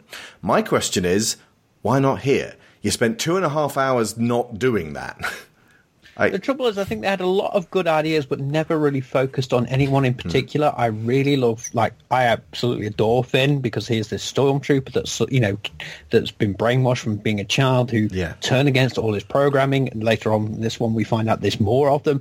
It's heavily implied and pretty much shown that he's Force sensitive. Now, I'm curious about what's going on there. I want to see a Finn and Poe movie, because I just need those two on screen. And can I have a kiss, please? Because, God damn it. Right? Somebody tweeted, I love this, Disney executive punches Oscar Isaac in the face. Say Poe isn't gay! Oscar Isaac spits blood. Fuck you. There's interesting stories. They expand on Poe, this character that was meant to die in the first film. And he's got an interesting backstory. It's like, I would like some more of this, but it feels like we've got lots of interesting characters, but it's like, we do not have time for this, so it's boom, boom, boom, boom, boom, done. I needed another trilogy just to sort of flesh these people out, because they're interesting characters. Which, by the way, is if this is with Ryan's trilogy, please. honestly, I have been like rewatching and watching bits from The Last Jedi. It's just been going up and up in my estimation. But I'm so looking for my favorite moments in Star Wars are when you've seen the first movie and the whole universe then expands out from there, like this giant Star Destroyer triangle just sort of expanding outwards, and it could go anywhere. So when I saw The Last Jedi, that was kind of a bringing it back in again and going, nope, it's going here. So it was almost disappointing to see that the movies were, in fact, going somewhere as opposed to constantly expanding outwards. And obviously it's better that, in retrospect, The Last Jedi told a really fantastic story. And then this one just sort of snips it off in a kind of, and that was the Skywalker saga. Back in the box. And the Palpatine saga. And I do, by the way, I love the fact that Rey chooses the name Skywalker. And I love the fact that what they appear to be hammering home is this is the family she has chosen. She has earned the right to call herself Skywalker, and it's not about blood. And Luke even says to her, some things are more important than blood, more powerful than that, which aids her in defying Palpatine. That's a great message to send. And that, especially to people who are really fucking crestfallen that she was Rey from nowhere with nobody parents. And then it's like, nope, you're actually a Palpatine. Like, you still have that to be able to hold on to, especially if you're like a foster kid or something and that really means something to you. I am intensely frustrated at the people who were angered by the concept that Rey came from nowhere and was not the offspring of somebody magical. Anakin Skywalker literally winked into existence out of nothing. Lineage fetishism. It's very Wars of the Roses. Yeah, I'm really glad that her Game of Thrones, her whole thing culminated in, yes, you have special blood, but no, it doesn't matter. Yep. Like, it was just a subversion of the special blood thing. Yeah. And as I said, that made me, I was really frustrated that she wasn't Rey from nowhere until the end. Yeah. I was like, oh, they had to and then it was like, oh, Rey Skywalker, and I went, yes. But specifically, it's the lineage is not important to her. The lineage is important to other people. Bad dudes. Lineage fetishists are bad dudes. C2B5 is a bad dude. He's like R2-D2, but he's not white and blue. He's black. Because he's evil. This ain't your mama's R2-D2. Krennic is a bad dude. Mon Mothma is a bad lady. Bad in the sense that she's really cool. I'm honestly shocked that I don't hate this movie because the biggest choice that it made was like the one choice I was like, you better not do that. You don't do that. Don't do that. And the movie was like, I just did that. And then beyond all reason, by the like you said, by the time she says no, I'm Rey Skywalker, I'm like, oh, fuck, you actually earned it. Oh wow. Oh nice. Damn. Like, you were in a very clumsy, ham-handed sort of roundabout, like this really should have, I mean, you didn't do it as good as Guardians of the Galaxy Volume 2, but you still did the well, what's so bad about being like everyone else sort of way. It's like, damn, and especially when they do the whole, like, it's not a Navy, sir, it's just people. I'm like, damn, that actually kind of worked. Crap. Because it would be so much cleaner if I could just, like, really, really load the decision, but I've sort of lived through the season of 1999 and fast forward where new Star Wars comes out. People like it. People hate it. People come to terms with it, sort of, kind of, maybe, in, like, the space of a week and a half.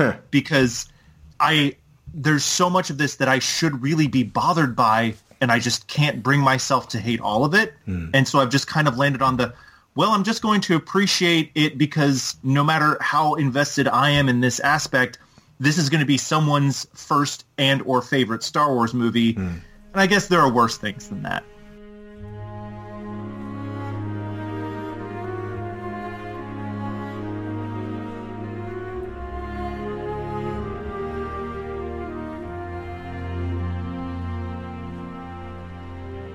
Okay, so Kelly Marie Tran as Rose Tico. I want to slap someone. Okay. Because I'm sure it wasn't intentional because, I mean, like we've said, from all intents and purposes, Abrams and Johnson worked closely together in either reading scripts capacity, and Abrams was an executive producer on The Last Jedi. But it really feels like someone should have said, just make sure we don't make this big marquee character from the last movie that very publicly got a lot of backlash feel like an afterthought. Someone should have thought of that. Right, like, was it the studio or somebody playing a safe game? Like, oh, I guess we don't want too much hounding from these crazy racist fans. Or, like, what was it? What happened? Rose was a bright light. Slap somebody. Okay, for me, one of the reasons why this was the other thing that frustrated the shit out of me, along with the Leia stuff, is that I could go with they just didn't have a way to fit Rose and her arc and her character into this slightly muddled script that they had to piece together after they lost Trevorrow. I could go with all of that, except for one scene, and it's the scene where she meets Finn, and he claps her on the shoulder and walks away. That's deliberate. Somebody has made that a choice. That could so easily have been a hug. Yeah. Like, especially when it's, do you want to come on an adventure? No, I don't want to come on an adventure. Okay, bye. She ends up being part of the Greek chorus. We keep going back to the rebel base, and she's part of the people saying, and what's happening now? She got 1 minute and 16 seconds of screen time, folks. Yeah, they could have given her all of Dominic Monaghan's lines. He's got more space in the visual dictionary. Except for that one where he's like, let's do that Holdo thing. That I couldn't see Rose doing that. But the rest was totally unnecessary to have a new character. It still would have been just 2.5 minutes. There's a space slug that's doing repairs on the Falcon during the thing. Why is it an alien and not, I don't know, Rose? A mechanic? That happened to be the exact same space slug that was superimposed over Rose from the original early posters she was in. They were like, nah, stick this Gleep Glop in there. That's very intentional to remove Rose and remind people of aliens that they're just like, hey, fun, Star Wars aliens, don't complain about this one. There's some bad juju going on there, because it ain't good. I have just thought of this, and I got a question, and I'm sorry. Do you folks know if China like Vietnam or not? Oh, they don't. Okay, yeah. Ellen Marie Tran is Vietnamese. There you go. Yeah. And again... Not at all saying case closed, but the studio are allowing us to play guessing games with this one. I mean, that might be part of it. Like, China has been historically kind of met on Star Wars for a few years, so they just don't really care. But again, this goes back to me going, why is this only 2 hours and 22 minutes long? Avengers Endgame made more than Avatar. That's 3 hours long. Yeah. Why did they just not go, you can do and Disney's done this before, Pirates of the Caribbean 3, 2 hours and 50 minutes long. Boy, do you it's not like, and you do, but they still did it, and it's not like they suffered financially all that much, because that still made almost $1 billion. So like, why are they not? It's an important enough film that they could warrant it and say, this one's 3 hours, okay, deal with it. And it would make as much as Endgame.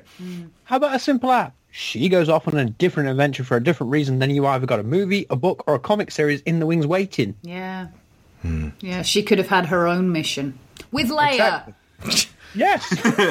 Then you've got at least then you've either got a book or a comic book that you're leaving money on the table. This is something that Disney don't normally do.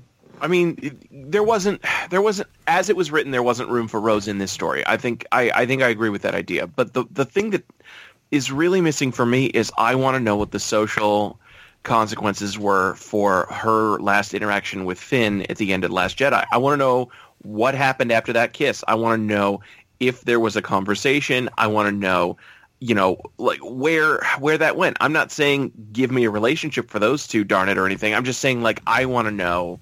Oh, we know Finn only has eyes for Poe. We know. I mean, like, that's very fun. And, like, maybe that's another reason they left Rose out, is because they didn't want to make a claim one way or another on Finn. Because if you had claimed that Finn might be into Rose instead, then you're kind of shutting down an audience. Now, granted, that's ignoring that there is like a bi audience out there.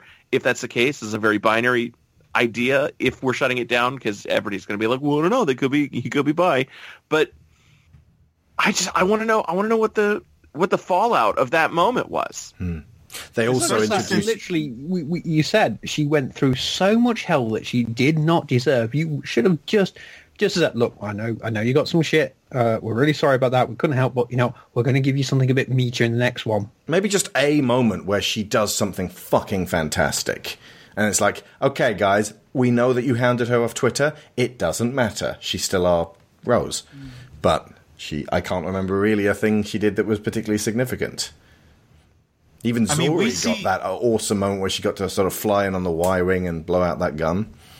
There's another couple of ladies added to the mix to give us... On the one hand, it's very positive because it gives us female characters who are very different from each other and different from those around them, and they kind of get to have a thing going on. And they also just happen to be paired up with our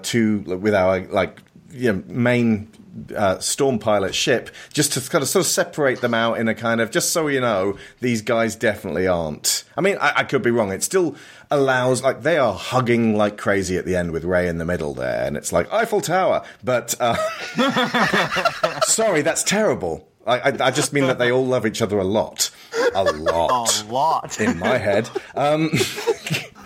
But either way, you could interpret that Zori is there to make sure that Poe goes the straight and narrow way, and you could it's sad if you interpret that Janna is there just to make sure that Poe, especially to make sure that Finn has someone acceptable to be with. I can't even say the words. But doesn't she... Or isn't it hinted that she goes off with Lando? I think that was more sort of a grandpa and granddaughter thing, but she seems to Billy like D. him. Williams, that man is smooth. Well, okay. Right, Lando is charmed. But she definitely has a really great scene with Finn, and they share the whole ex-Stormtrooper bond, which on some levels deepens the whole idea that Stormtroopers can just decide to stop doing this shit, especially if they feel the touch of the Force. But again, it complicates it with the amount of Stormtroopers who just get merrily shot throughout this trilogy. If they break their programming, they can always stop being Stormtroopers, but of course it's very, very difficult to break programming if you're a kidnapped child soldier. Yeah, the thing about the fact that they're sort of paired up, they are, but then I really like at the end that they're also very deliberately moved in a different direction. Like Zori straight up does the whole thing like, hey, nod of recognition. And then Poe very clearly was like, do I kiss you? And she's like, no. And it's like, yeah, okay, fine. And so I've seen the internet react to, like you were saying earlier, the Oscar Isaac spitting blood, Disney. Okay, so here's Zori. She was Poe's girlfriend. The internet. Zori's gay. Disney. Stop that! or the way that scene played out in my head is Poe runs past Zori like she's Pamela Wells at the end of Teen Wolf and launches himself at Finn. Is Finn Boof? Yes. Okay.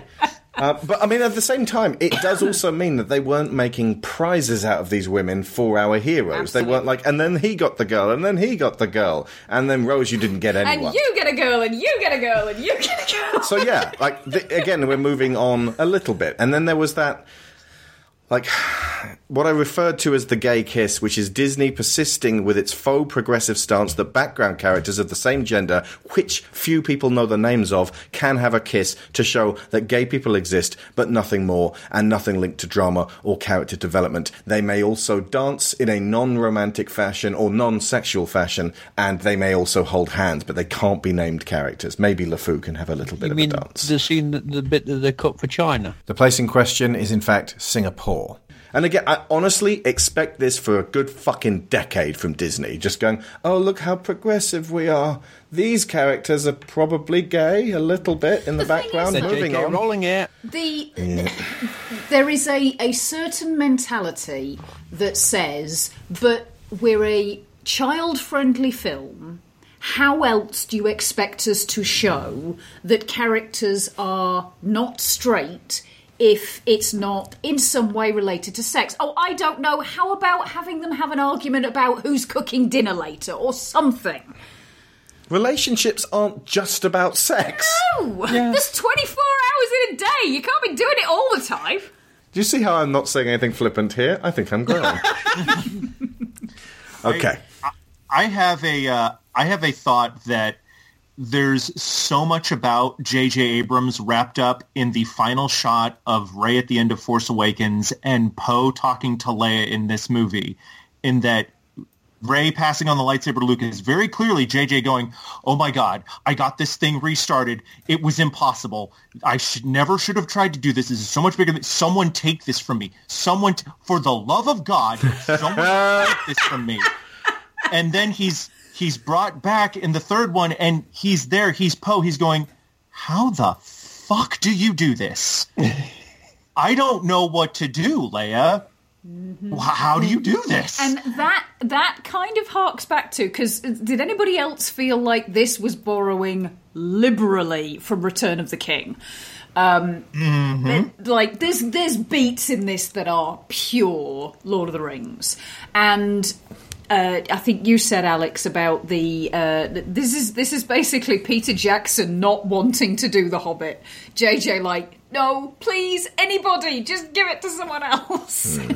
Not me. Oh, okay, it's got to be me. I was racking my brains for who would have been more appropriate for it. Has anyone got any suggestions for who they would have preferred to see direct this?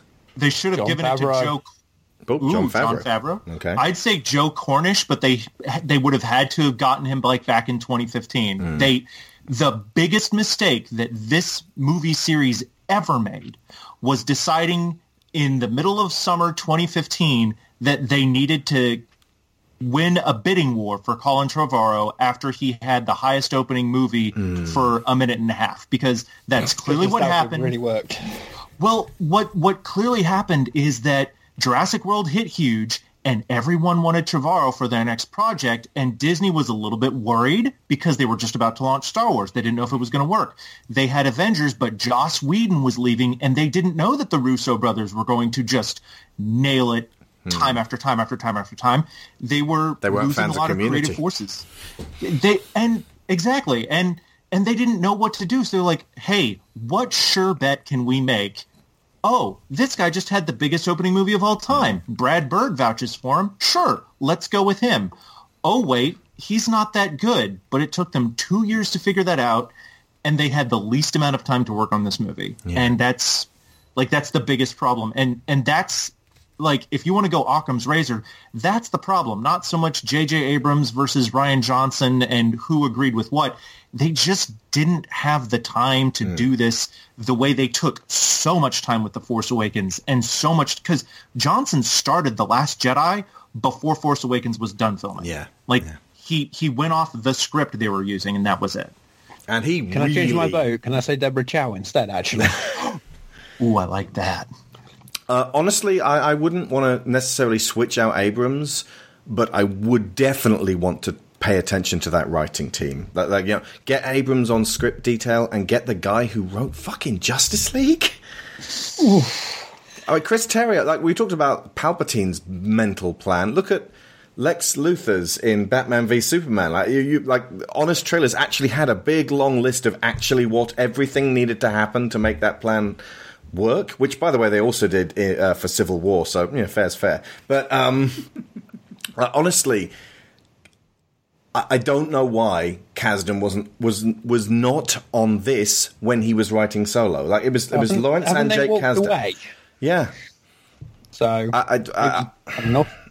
It's baffling. I don't know why they could have got Michael Arndt back. I don't know what the hell he was doing, but he made a definite impression on the original Force Awakens, and it has been established that JJ is not the best scriptwriter. Has anyone ever read his Superman flyby script? It's not great, and he kind of struggles to stick landings as well. Yeah, he also whoever they were going to get, they needed to get them on way earlier. Yeah, and it needed to be like really carefully thought. And like I said at the very beginning, I struggled to find the metatextuality in this film. Like the first film was all about the love of Star Wars. It was Star Wars wrapped in Star Wars. The second film was about defying expectations and actually confounding what we wanted to give us something that more that we need as a lesson and to give us perspective on the Force and on how we think the Star Wars universe should go. And it's a harsh lesson sometimes to watch, but it doesn't even have Empire's sort of downbeat but hopeful ending. Like it does, but that is a triumph at the end when Luke goes out. It is. I've seen people still saying, I'm really pissed that Luke died there. He'd have died here, doing something else. This was a goodbye. And that Mark Hamill's performance in The Last Jedi is amazing. I never expected when I first started watching the new trilogy that Hamill would give a performance that fantastic. Because the closest he ever came was some elements of Return of the Jedi, where he got really dark and deep and introspective. But he is so much more than that in The Last Jedi. That meaty character he has to work with, it's amazing. And the fact that Carrie never got to get into that for Leia is, again, a horrendous shame. Nobody's fault but the Reapers. I know Carrie had spent a long time between acting roles before she shot Force Awakens. I remember something about during Force Awakens production, they got an extra day. It was like they had done the Leia Han scenes in one day, and Carrie had just really felt like she needed another go at it to come back in. So I feel like if we hadn't lost her, her time on Force Awakens and then Last Jedi could have ramped up to something incredible. Yeah. For this film. Yeah. And also, not wanting to leave him out, it was wonderful to see Harrison Ford back, even for this one moment. It made that, frankly, quite frightening to watch moment when Han is killed by his own son in The Force Awakens. It made it whole. It took us on that journey, and it brought Ben back to the worst fucking mistake he had made. And if you think back to the way Ford performed in Kingdom of the Crystal Skull, to see him just brought back and effectively just drop into the same shoes of the same character and try to do the same thing again with the mileage of these years, it would have felt unnatural relative to the crumpled end of his rope solo that we actually got in Force Awakens. And I honestly love his performance. It's wonderful. It was worth keeping him alive from Return of the Jedi to this. Continue, sorry. Easily. And furthermore, I would say that him coming back on, and it is very much trying to harken back to things. However, this is, again, JJ doing something that really sticks dramatically, because that moment definitely does not only make him living through Return of the Jedi worth it, it strengthens The Force Awakens, because it clearly says that, yes, this thing that Kylo did very definitively changed him emotionally. And it wasn't just, you clearly show Han Solo didn't die for nothing. I mean, you definitely don't want that, you don't want anyone to die for nothing, but you definitely, that's how it feels in The Force Awakens, is that he died for nothing. And that's why it sucks so bad. And this is no, he really did start him on a path. And so when he calls him Dad, when Ben Solo says Dad for the first time and he can't finish his sentence, and Harrison Ford just delivers that final, I know. God damn, that works. That works. I'm sorry, that cooks. That is Abrams really nailing it. This film is an example of excellence in mapping. We were seeing that scene basically beat for beat. They redid it from Last Jedi or from Force Awakens, and it felt so right. I've seen it twice. I wept through the scene both times I watched the film, and it just I can't say enough how incredibly good that choice was. But overall, the whole film felt like, and we've said it in a couple of different ways today, it just felt like remapping both the original trilogy and Return of the Jedi in so many different ways, so many echoes and beats. I think it did it marvelously. And it was never subterfuge. The railing against The Force Awakens, this is just Star Wars. It's not like J.J. Abrams tripped and accidentally redid Star Wars. It was clearly intentionally Star Wars, Empire, Jedi from the get-go. And to a degree, it's like, okay, that lacks originality, but each one elaborates on the original and gives us more, which is, again, why it's such a freaking disappointment that they didn't actually give Rey more than just, I'm Luke at the end of Jedi here this time. You know, she was differentiated from Luke to begin with, and then in the continuation, but by the end they brought her back to the person she then became an analogue of. But hopefully, fingers crossed, now that we've retrodden this trilogy, we've got more and different stories that won't follow the same patterns. I say that, Disney are currently at least a year or so into their commercial age, and I feel like their time for taking risks was a few years ago, and they are actually more likely to take fewer risks in their bid to appease as many people as possible. And it might be just a case of, if Black Panther 2, for example, is amazing, then that really comes down to a amazing production team just digging their heels in and pushing for what they want to make. I may be wrong in or misremembering this, but I think the only thing that's still on the slate Star Wars-wise is Rian Johnson's trilogy. Yeah. Well, thank Christ they got rid of those Game of Thrones guys. Thank Christ! You want to talk about white privilege. With, isn't Feige meant to be producing one as well? So can we put those two guys together? Might be an idea. So of the 5 Star Wars movies that have been released since Disney acquired the license, my 2 favourites, The Force Awakens, written with confidence by Lawrence Kasdan and Michael Arndt, with Abrams assisting, then directed with due time and confidence by Abrams, and The Last Jedi, written and directed powerfully by Rian Johnson.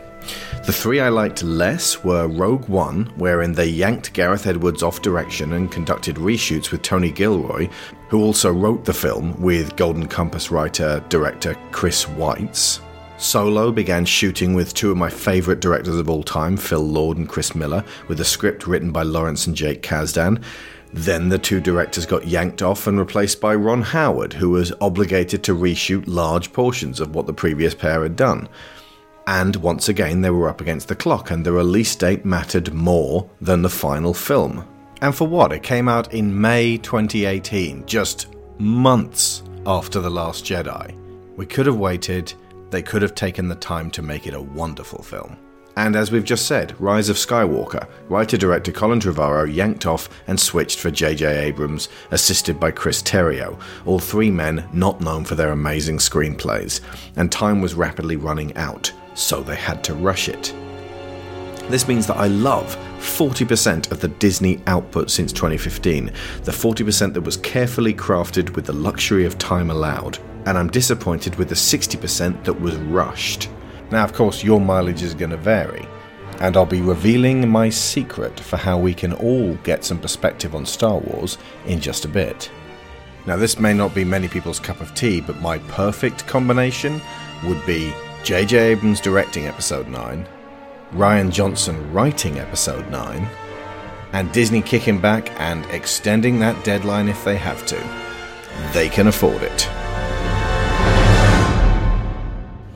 If you want to look at a possible, the same way what you were talking about, The Force Awakens and The Last Jedi are about, Alex, is I would argue that the closest this movie gets the meta. Is, yeah, the meta is again, Abrams trying to reckon with how we deal with inheriting legacies, and you just come up with, look, if you're out of time and you have to make a call, then just the best you can do is just trust that there's people who will have your back. And so, you know, again, J.J. Abrams, the filmmaker, he brings back Snap. He brings in, you know, his buddies who he likes making movies with. He brings in his production team, and he's like, you know what? We're just going to hope that there's enough of us making this that sort of know what we're doing, and just try and make it as emotionally resonant and fun as possible, and just trust that there are more of us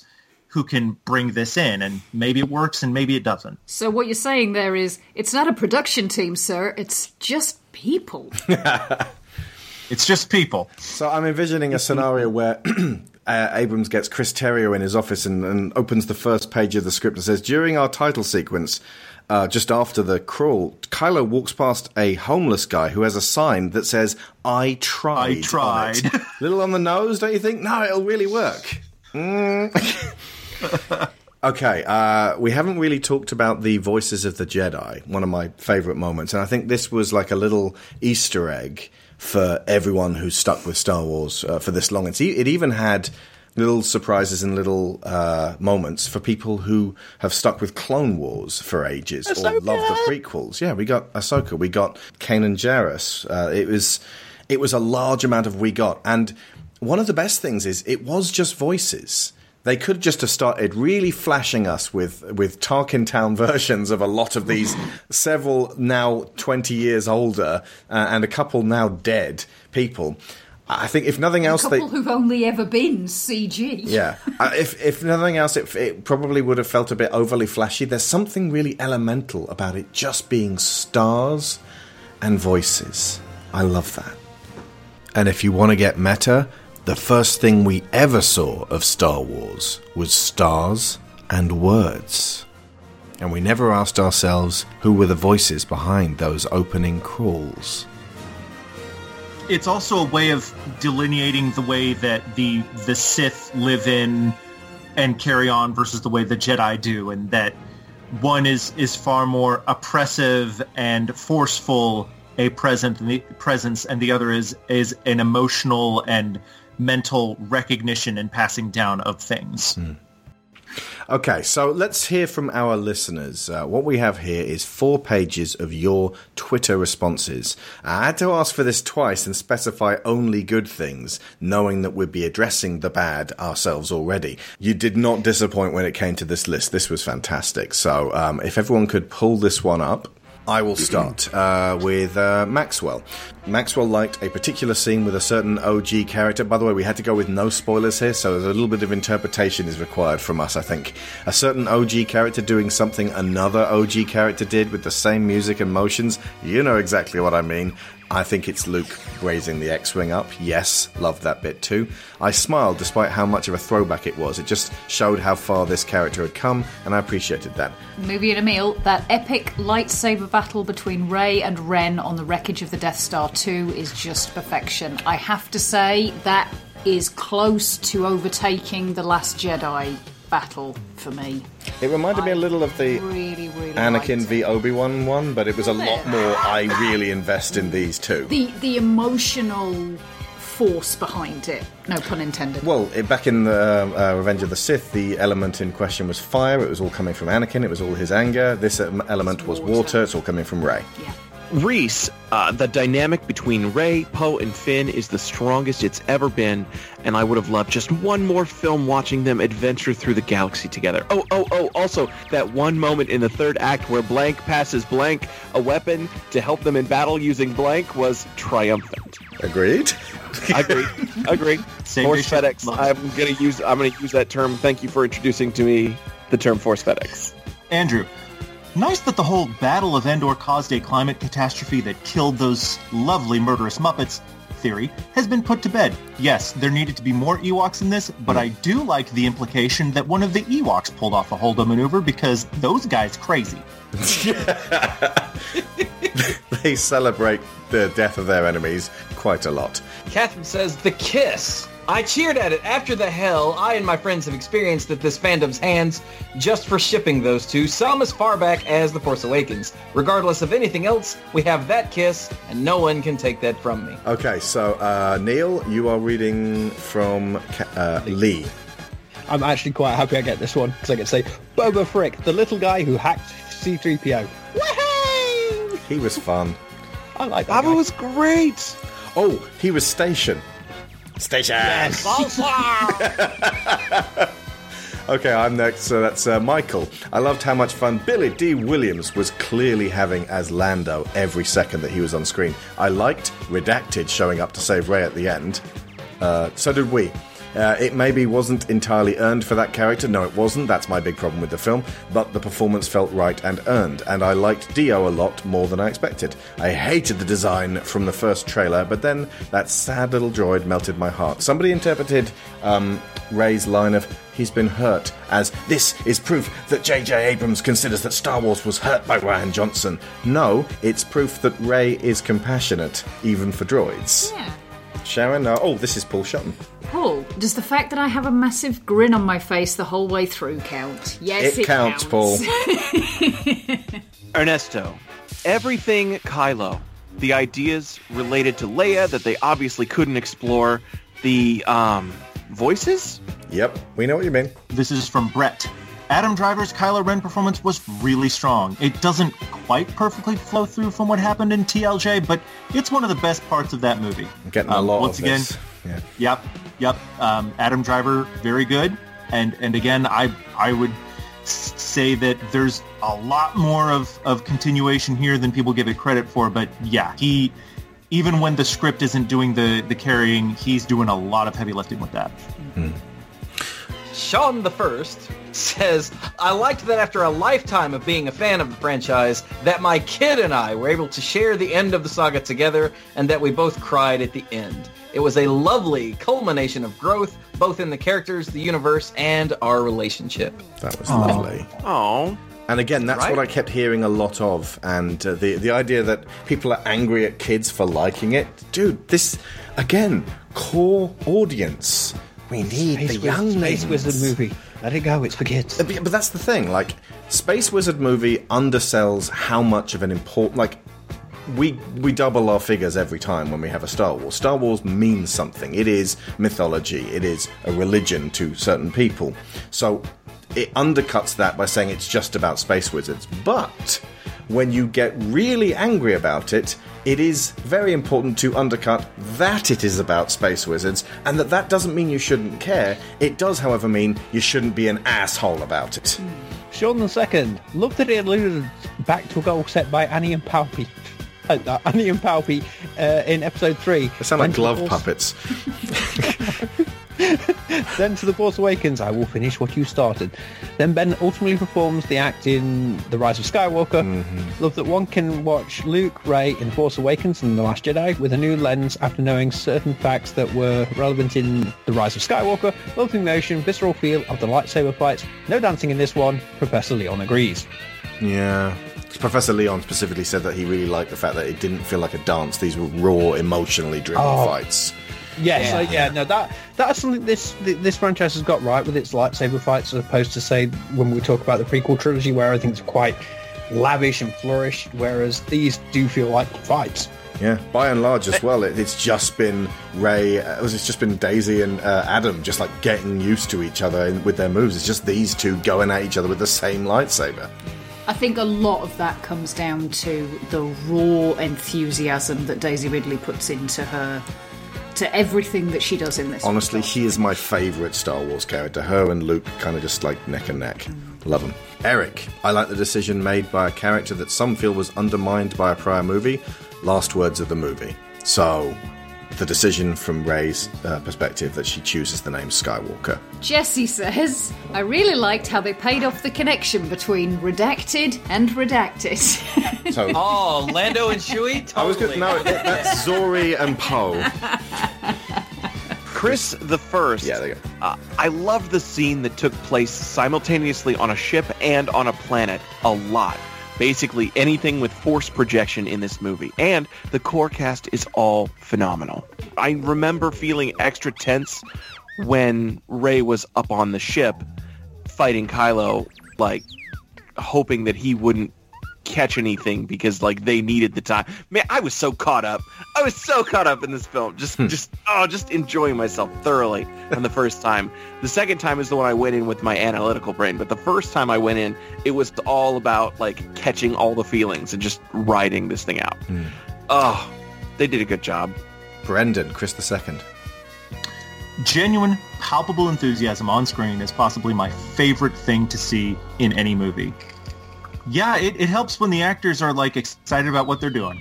Chris the Third, again chronologically or hierarchically, just said, in quotes, "Be with me."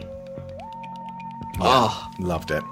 Oh, that was at the beginning and the end when Rey is floating with those rocks as though to say, "Look, she can do rocks, okay?" She's been learning about the whole rocks things, and we saw that she could do it before. But yeah, she says that and fails, and at the end she says that, and they emerge. And yeah, wonderful sequence. Echoing Luke's pose in The Last Jedi when she's doing that, by the way. And she still did a cool flippy flip on her way down from that pose. She does some awesome, like, very light superhero landings in this film. Like, especially when she's in that duel. One of the things that I really enjoyed was a little bit later on, she does a saber throw. And I was so happy I got to see saber throw in the films. That was the first, I think, yeah. They go a little bit ham with the force powers on this. I like that they're saying, yeah, these guys are just really strong. So McClanahan said that sweet fan-family dynamic, Finn and Poe Snart, it was shot really well. Dave, JJ always nails performances, right back to Super 8 when he had to do it with children. Super 8, by the way, we loved years before everyone started getting suddenly into It and Stranger Things. So we're going to do a Super 8, the prototype for bringing forward that 80s dynamic. I love that film. I enjoyed everything Reylo, says Dave, and set pieces all had momentum, particularly the opening hunt by Kylo. Jameis, the handoff at the end, it was set up for them to clash, but they turn it to their advantage. The Force FedEx. So that would be Alex Eading. Natalia said, the wonderful utilization of the Wonderful Rey's theme, leitmotif, and use of practical effects and sets, making the universe feel tangible and grounded.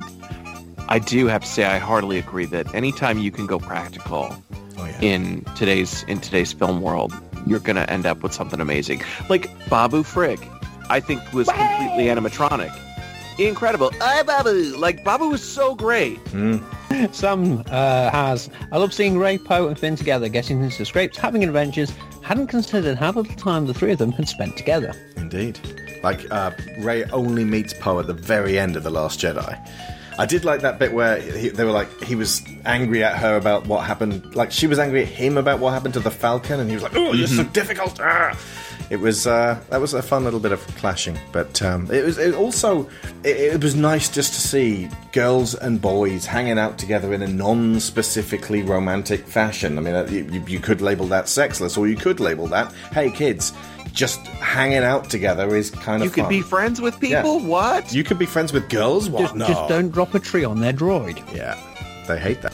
But had that clip, had that moment been written in a movie in the 70s and 80s, those two fighting would have mean they had to get together by the end of the movie. Yeah, that's pretty much it. Like, the more you bicker, the more we want to see you get together. It's moonlighting. It's His Girl Friday. It's Leia and Han. Yeah. Laguna says, the moment with Kylo after his battle on the wreckage of the Death Star, Zori Bliss, visual design, the idea of a group of stormtroopers defecting the First Order together, and Oscar Isaac's Uncharted cosplay. Yes, it was. Yes. Thank you. And I don't think it was accidental either. That was... I honestly feel like Oscar Isaac walked into the costume designer's room and just popped Uncharted 3 down and went, could you make me that? Dwayne, I really enjoyed the first 90% of the film, to be honest. The acting was pretty damn good. It's kind of a backhanded way of saying I didn't like the last 10% of the film. You're lost, mate. Yeah. But that's fine. That's still positive. Absolutely. It'll do. That is fine. Getters. The opening crawl, the first two scenes, the reveal of the pace, the true power of Rey scene, the Emperor WTF scene near the end, the tone. Wish it was longer. Hard saying. Hard saying. A lot of people want more of this. Okay.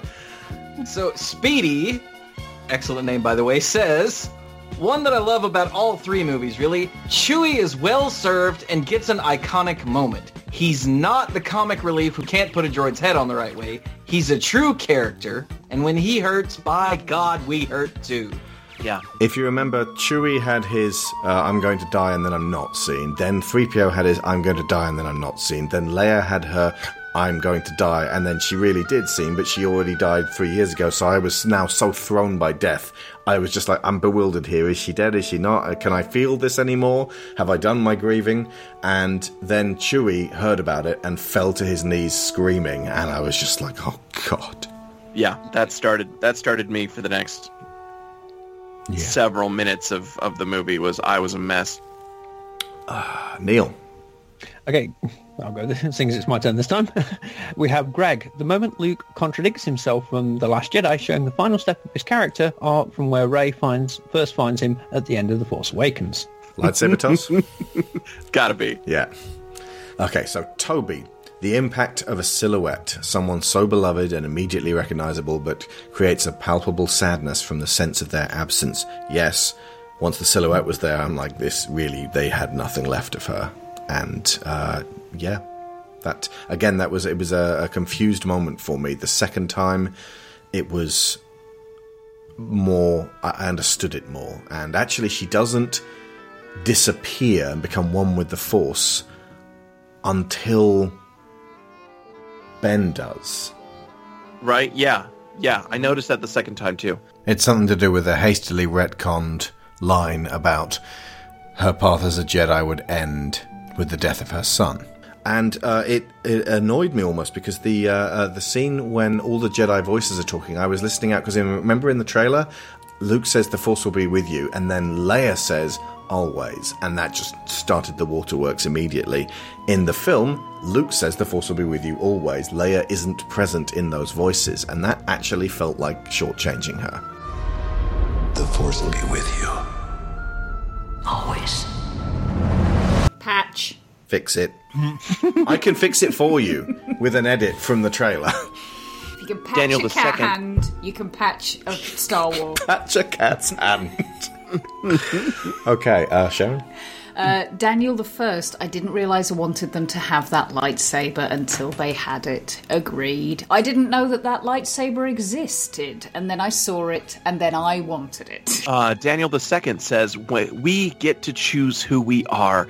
Lineage doesn't define character.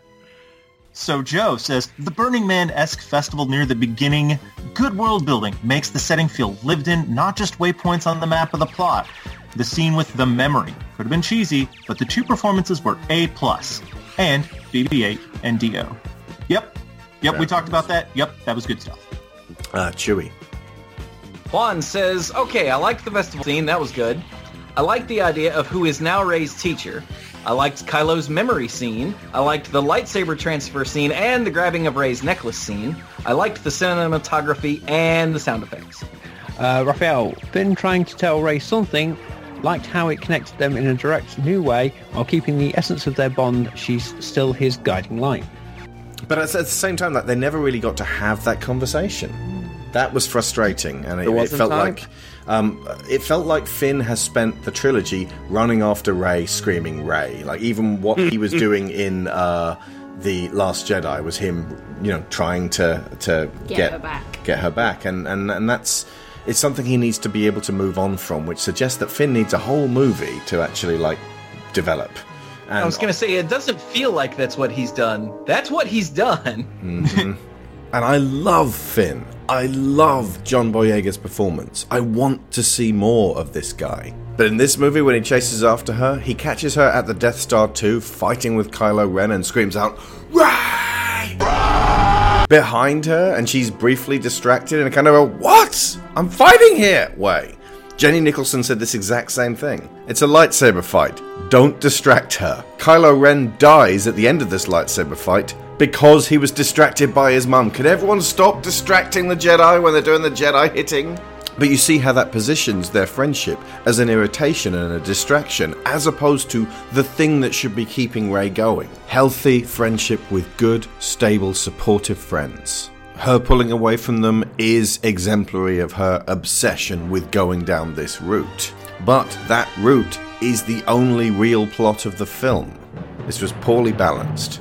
It is, and one of the reasons it's frustrating that there's so much trimmed out of this is there's clearly some conflict between Poe and Rey, because Poe's like, Rey, we need you here, we need you in the fight, you're our best fighter, you're spending a lot of time on the Jedi stuff, but we really need you in the fight. So clearly, like, Finn's not exactly comfortable talking about the Force in front of Poe, because then, like, that's another, hey, here's another fighter that we can't trust to just be in the fight because they've got to go learn about the Force. And so you've got interesting character dynamics and minor conflicts that aren't going to break them apart, but are really good emotional meat to chew on. They're just kind of breezed past. Yeah, that would have been excellent interpersonal drama if we weren't so fucking hung up on Palpatine doing the same thing Palpatine... Do what Palpatine will do.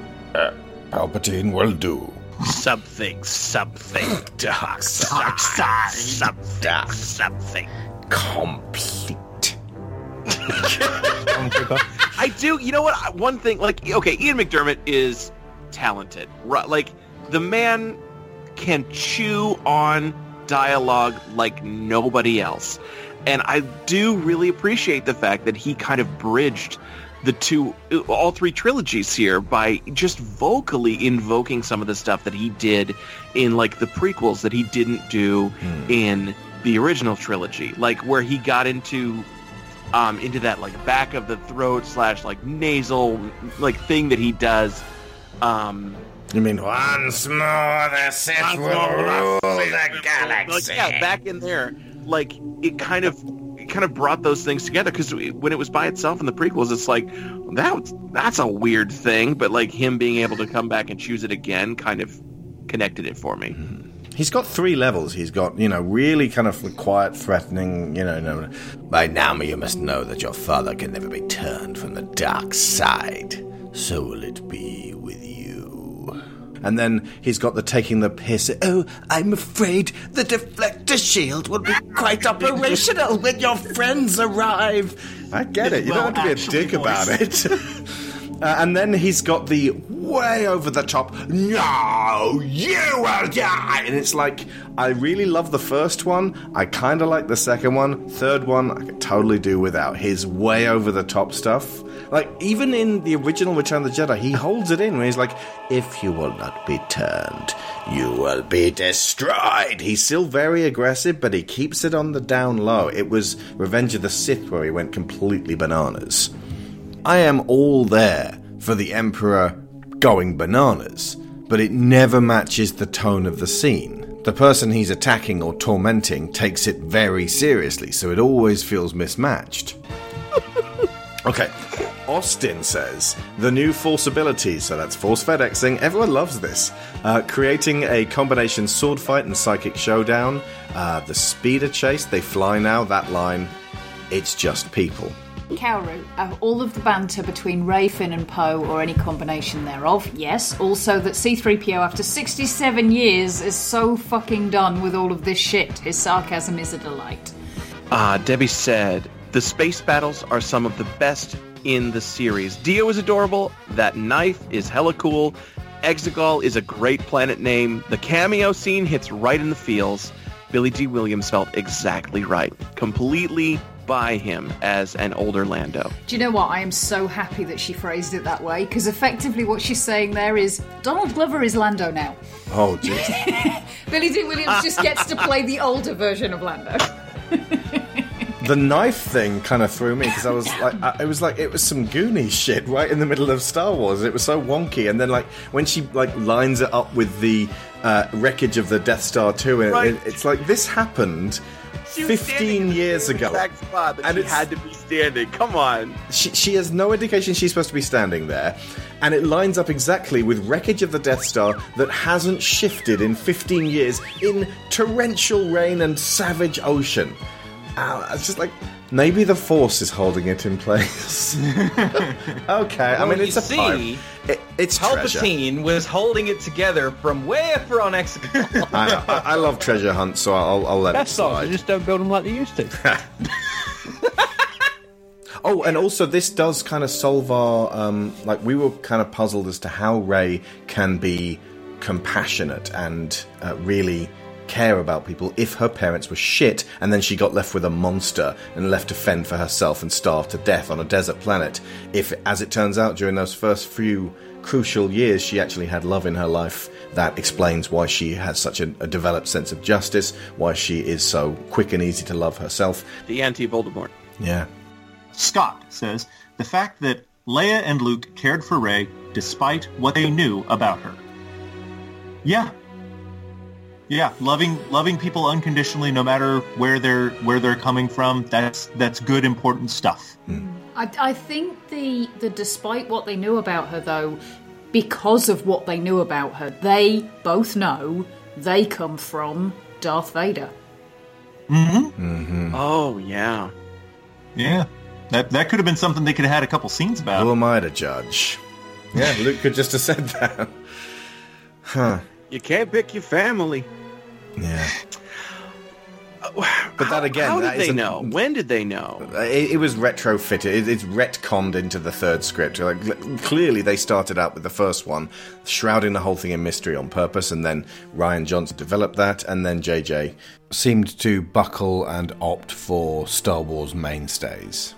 Although the theme of the sins of our parents and indeed grandparents having to be put right by a younger generation, it's an eternal story, but it's really relevant now. The image of Palpatine as this withered old maniac, refusing to die, hoarding all the power, draining the strength of the young, resurrecting old prejudices, scattering and dividing people in order to repeat the same processes he did before, because he can't find a new way of doing things, shockingly relevant, which is why this film called for a more overt, pronounced new way of doing things, from the heroes, if not the villains.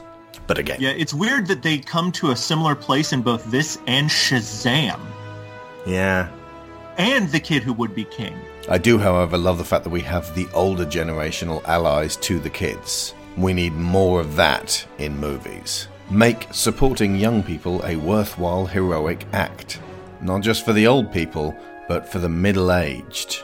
Those who feel powerless and trapped in between two warring factions. You know, maybe support the side that are trying to fix things. Durant says Luke and Leia's flashback. The fact that Leia is in the movie. Luke's Empire Strikes Back reference. Clone Wars and Rebels cameos. More participation of C-3PO. Luke and Leia being Rey's masters.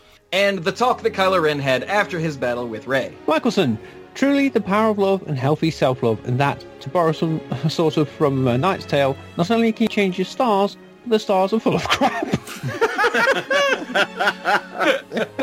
Plus, I'm a sucker for almost any daddy issue anything, which is kind of all of the Star Wars. True. Yeah. Very true. Very true. And finally, Holly. Can I put in something I think all of these movies have done well? Notably that I love all of the speculation and theories and hopes that rise out of them. I've seen a wealth of content talking about what-ifs and just that the franchise is loved and that open to speculation and interpretation. I think that really shows the beauty of the universe and a love from the fan base. That is truly seeing the good, making an exception for the bad. Yeah. Yeah. Okay, yeah, so that is part of the fun, isn't it? Is you know, coming up with theories and kind of guessing on where things might go. But it's the key to it all is not getting too attached, so that if you're not right, it's okay. Bingo. Another thing that I noticed is there is power in shared experiences. I think that came from the Janna and Finn relationship. The fact that because they both went through the same thing, there's a bond between them already. And I think, had that been explored more, that could actually have been a major theme of Star Wars.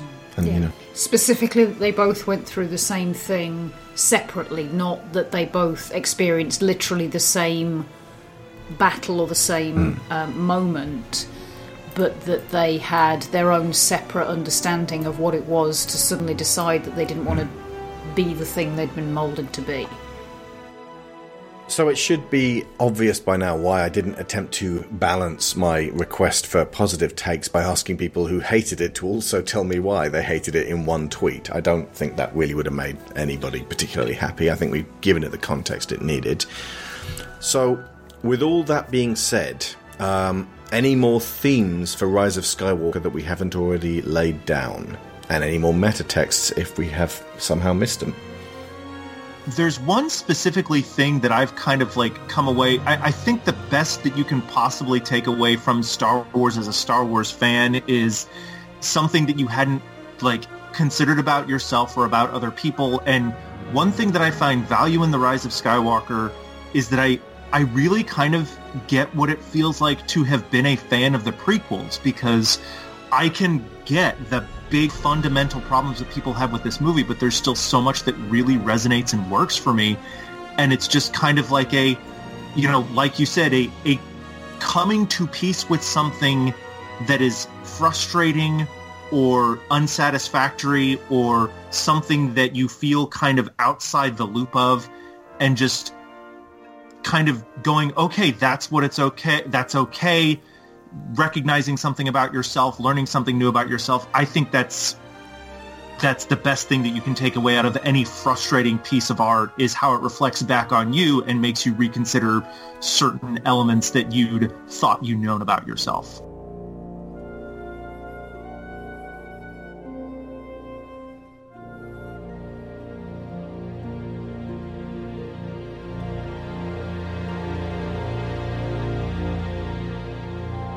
A lot of people have quite astutely pointed out that Rey ending up at the Lars homestead and burying the 2 lightsabers there is misjudged.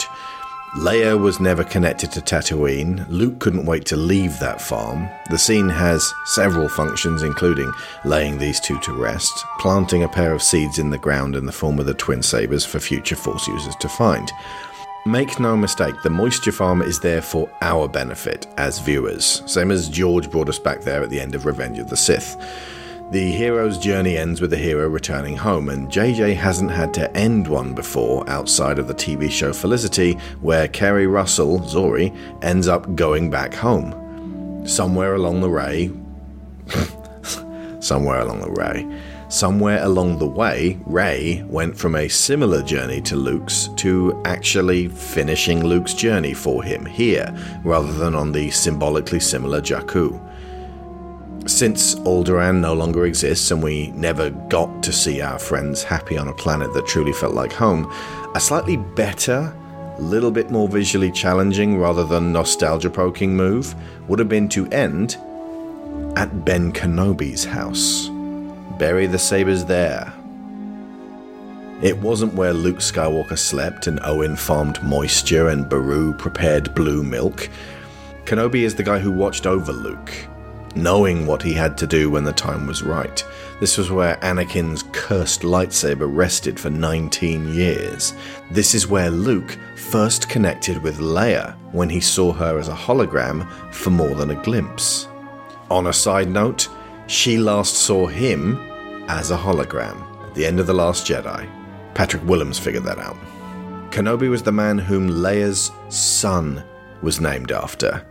So, if Ben Solo had been alive and there too, that's an even better moment of the old helping the younger generations to move forward. This site was where the last remnants of the Jedi rested and waited. This was where Luke's journey really started. I guess time will tell how much additional symbolism can be layered onto what this goodbye for now ended up as.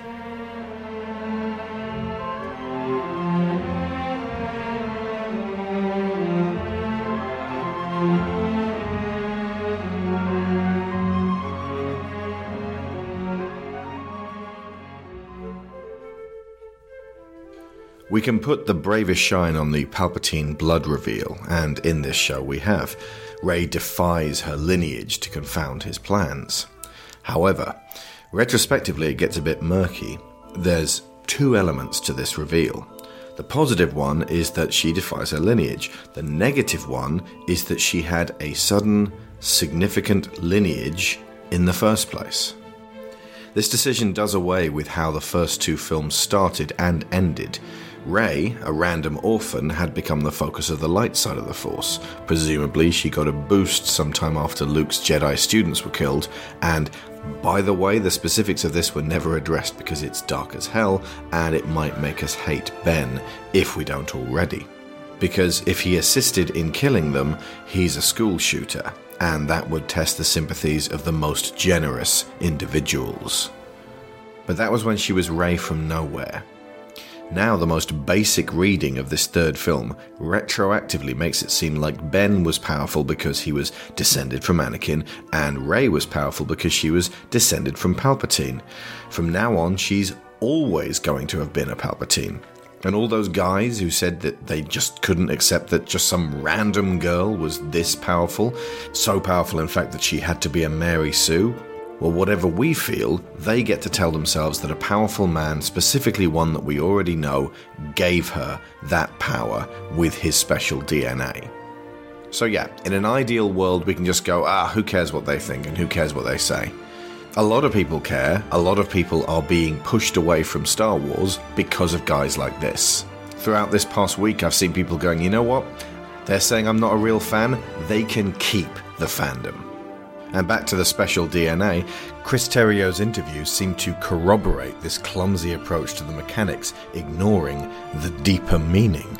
She's Force royalty, and so was Ben. And that's the plot-based reason that they're special. And I'm going to spoil my 2016 book, The Princess Thieves, a little here. This was written a year before The Last Jedi, but a year after The Force Awakens, so obviously this was in my head. Princess Gwendolyn finds out that she's a baker's daughter, positioned as royalty and used to dupe the British public, who prefer to be lied to than accept harder truths. And this revelation is devastating to Gwen, but she rebuilds herself, assigns her own responsibilities, and flourishes in her character as a result. Now, I don't think Abrams hated The Last Jedi. I think he's a great director, and I love all of his other films. I do, however, think this whole third act of the trilogy was written with a great deal less consideration for what it meant going both forwards and backwards than the first two were. Now, I've watched several of the more thorough analyses after recording this show, and in fact, I'm re-recording this extra section here after having released the episode for preview on Patreon, and I'm going to be thinking about these films for a long time. The channel Just Right was harsh but astute in their summations, though I clearly get much more out of the Abrams films, including his Star Treks. There was one exceptionally good point that he made about Rose Tico. Since the massive, very coordinated fleet of just people turn up to save the day at the very end, when they didn't originally answer the call for help in The Last Jedi, there's a whole plot thread that could have been very ably filled by Rose, not even filling up that much screen time, but laying down this premise. Since she defined, this is how we're going to win, not by destroying what we hate, saving what we love, conferring moral superiority for the Resistance over the First Order, Rose should be the one to go from place to place, planet to planet, begging everybody to come and help in this last final push. I'm imagining scenes where Kelly Marie Tran talks with an ambassador and screws it up, and then has to control a panic attack as she realizes that people will now die because she could not convince enough people that this was a worthwhile cause. That is shockingly relevant right now. And she can be very much inspired by Leia and keep the spirit of her in this movie, even though we don't get Carrie Fisher. But when she fails in these desperate acts of diplomacy, it's very easy to see her feeling like, why am I doing this? Why am I even here? I should be working behind pipes. She's a hobbit. And I mean that in the absolute best way possible. She's Samwise Gamgee. By rights, we shouldn't even be here. And hey, maybe she's assisted by Lando. Maybe they go to Canto Bight or somewhere similar and ask immensely rich people to do something good. Even pointing out that their way of remaining obscenely wealthy is in jeopardy as well. And then a bunch of just people eventually do start coming together, and the wealthy end up with no choice but to muck in, because the only way you motivate the super rich is to give them no more excuses, and make it very clear that this is in their own interests and they lose money by not doing something. And it's old-ass boomer Lando who works that shit out. So when they all turn up at the end and those two are leading the charge, it's like the old and the young coming together to actually get stuff done. Ugh, shivers. And Just Right planted that seed in my head, and I wish that the film had had that thread in there. But Just Right and I are in accordance that Rey choosing her own name was a good idea, though Just Right was not happy with that name being Skywalker. And I urge you to watch that video, by the way. That self-naming is a way of rejecting the Palpatine bloodline, effectively headcanoning the core revelation of this film we just watched right out. And I suppose it's okay if we do that too. The Force Awakens and The Last Jedi form an unusual, harmonious duet that we don't often see in films. A dyad, if you will. The first two Terminator and Alien pictures spring to mind, after which point the following movies seem to lose sight of the ethos that the series began with. Seen as just a duo, with Rian Johnson's incredibly efficient conglomeration of The Empire Strikes Back and Return of the Jedi, we get a wonderful finale of kids inspired by tales of Luke Skywalker even after he thought his legend was ill-fitting. He managed to live up to it in the end, taking responsibility for his failure. We see Rey flying away from the unredeemed Kylo, having killed his smug turd master for his own benefit, and remaining alive. That is the opposite of Vader. And then also very much alive Leia assures Rey and us, the audience, that we have everything we need. It thus ends very differently from the original Star Wars trilogy, adding layers of complexity and introspection, which means we have moved forwards rather than backslid. And by the time that we must make our peace with the fact that these confused events of Rise of Skywalker really did happen unavoidably, and they have enough of a pronounced knock-on effect on future events, then much like the prequels, enough time will have passed, and we'll have plenty of new Star Wars to connect with, and it won't hurt as much. This too shall pass. Obviously, this only applies if you loved The Force Awakens and in particular The Last Jedi. If you weren't fussed about The Force Awakens, and especially if you hated The Last Jedi, then maybe this third film in fact heals some of that. And if you love the prequels, I've got a feeling that millennial nostalgia might be up and coming on Disney's list of things to do. They've scored with the Gen Xers already. You prequel fans might be in for a treat. But again, if like me you love The Last Jedi, we have The Last Jedi. And hey, we might even get a director able to not only critique the mishandled films of the past, but contextualize them in a whole new way that advances Star Wars to new levels. Somebody get Rian Johnson a trilogy.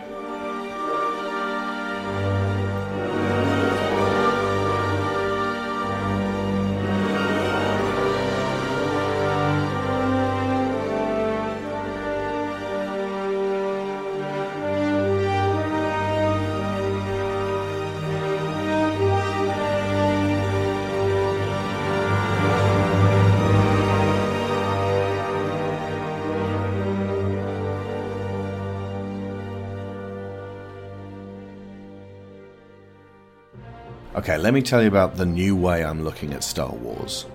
And this is effectively a coping mechanism for dealing with the more toxic elements of the fandom.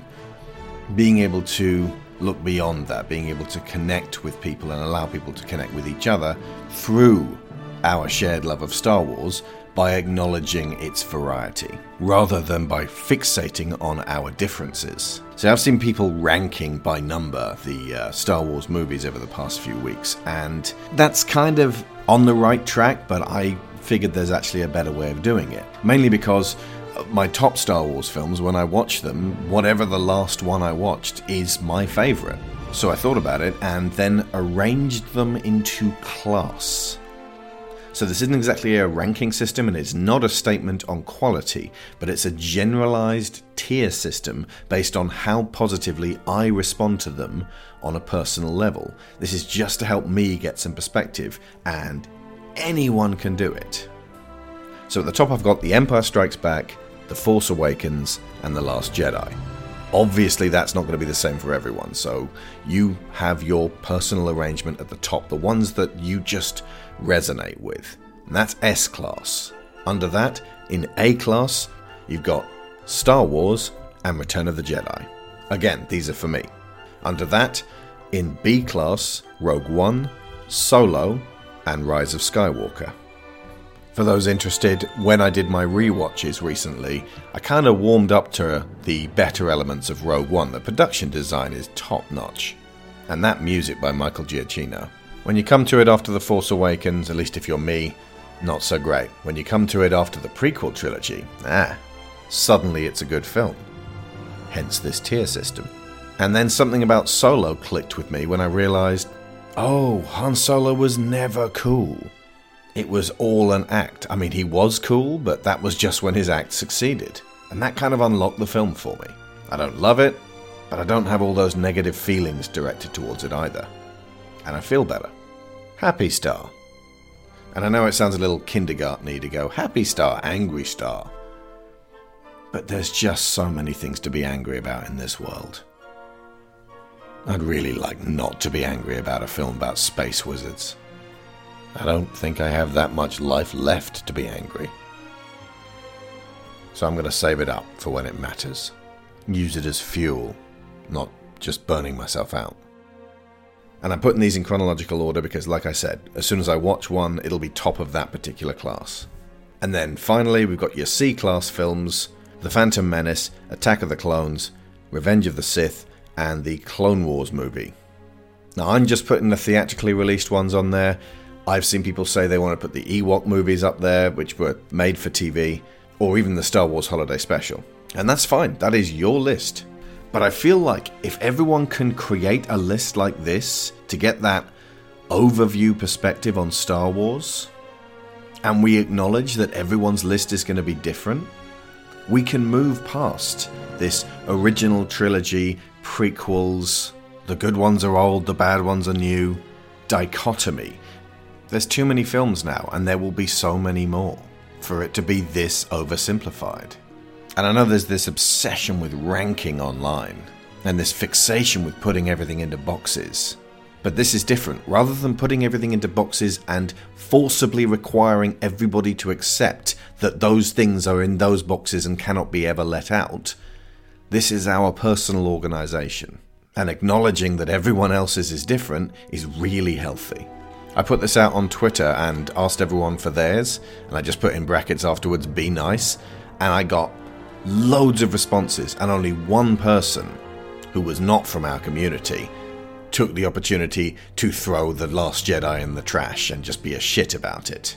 Everyone else just seemed to think it was a good idea, and they were in on the spirit of it.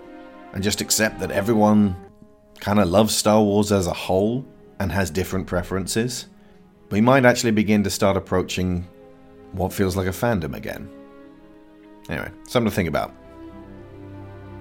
Another thing to think about is our $15 patrons who get sponsor credit every episode, so thank you to Joel Robinson, Benjamin Biddle, Abel Savard, Michael Haskell, Marty Huey, David Sheely, Kevin Vahey, Daniel Salguero, Connor Kennedy, Brian Novak, Evan Jankowski, Sarah Montgomery, Dan Hepner, Johan Clayson, Tyler Long, Joe Gasiga, Greg Downing, Tim Rosensky, Christopher Wolfe, Kat Essman, Cassandra Newman, Timothy Green, Matthew A. Siebert, Joseph Gluck, Luke Hatfield, Nick Ord, Duran Barnett, Tom Painter, Finbar Nicole, Jameis Enright, Mark Luksch, Dan Mayer, Joe Crow, Chris Finnick, Toby Jungius, Dave Hickman, Aaron Lecluse, Kieran Dashler, and Lorraine Chisholm. I believe that will do it for Star Wars this time around, lady and gentlemen. Obviously we will be back in future installments, though we hope that Disney won't run this series into the ground underwhelmingly like they seem to be doing with their live-action remakes. Before we go, let's let the listeners know where they can find your best work. Brendan? You can follow me on Twitter at BLC Agnew, where I post links to stuff. Usually it's to Synapse, that's CINAPSE.co, where we contribute to the 2 cents column, where we talk about a movie of the week. Sometimes you can read Sharon's work there if we do The Dark Crystal. You can also visit my blog at normannerd.blogspot.com.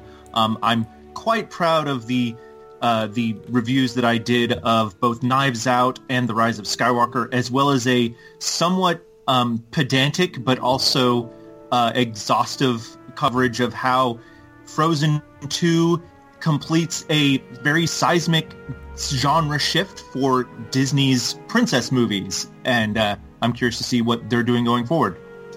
All right. Neil? You can find me over at GameBurst at gameburst.co.uk, where we appear about once a month now to bring you roundtables. And Alex Eading? I am off social media these days for the most part, so understandably. Yeah, it's hard out there. So you can find my work and link stuff for my voiceover work on alexeading.com. And also, you need stuff voiced? Hey, give me a call. I do need stuff voiced. I might think about that, give me a actually. call. Yeah, maybe I will. Okay, so Chewy. Hi, I'm Chewy, and you can find me anywhere on the internet as The Manapool. That's Twitter at The Manapool, YouTube, where I have daily video game videos going up, Twitch, where I play, video games and do the 2 Magic the Gathering podcasts that I do, which will be starting back up in 2020. Okay. And if you're on our Patreon, you will be able to hear what I imagine is quite a bit of deleted material from this episode, trimmed off for pacing and for time reasons, and arranged on our bonus feed for everyone who supports us for $5 or more. In fact, I have just finished editing it. It is 53 minutes of extra footage, including my lengthy original intro, which I cut because I wanted to get straight to the meat of Star Wars. And next week, we kick off our year of Spielberg with a little movie about a fish that you may have heard of called Jaws. Chris Chipman is joining us for that one. Also, if you have Disney Plus, get watching Gravity Falls, because we are doing a month of shows on every episode of that amazing animated series, and those will be out in March when the rest of the world gets Disney Plus. And yes, before you start tweeting us, we probably will watch The Mandalorian and do a show on that. 2020 may end up being just as much of a shit show as the past 3 years, but even though I can honestly say this has been one of our absolute best years of podcasts.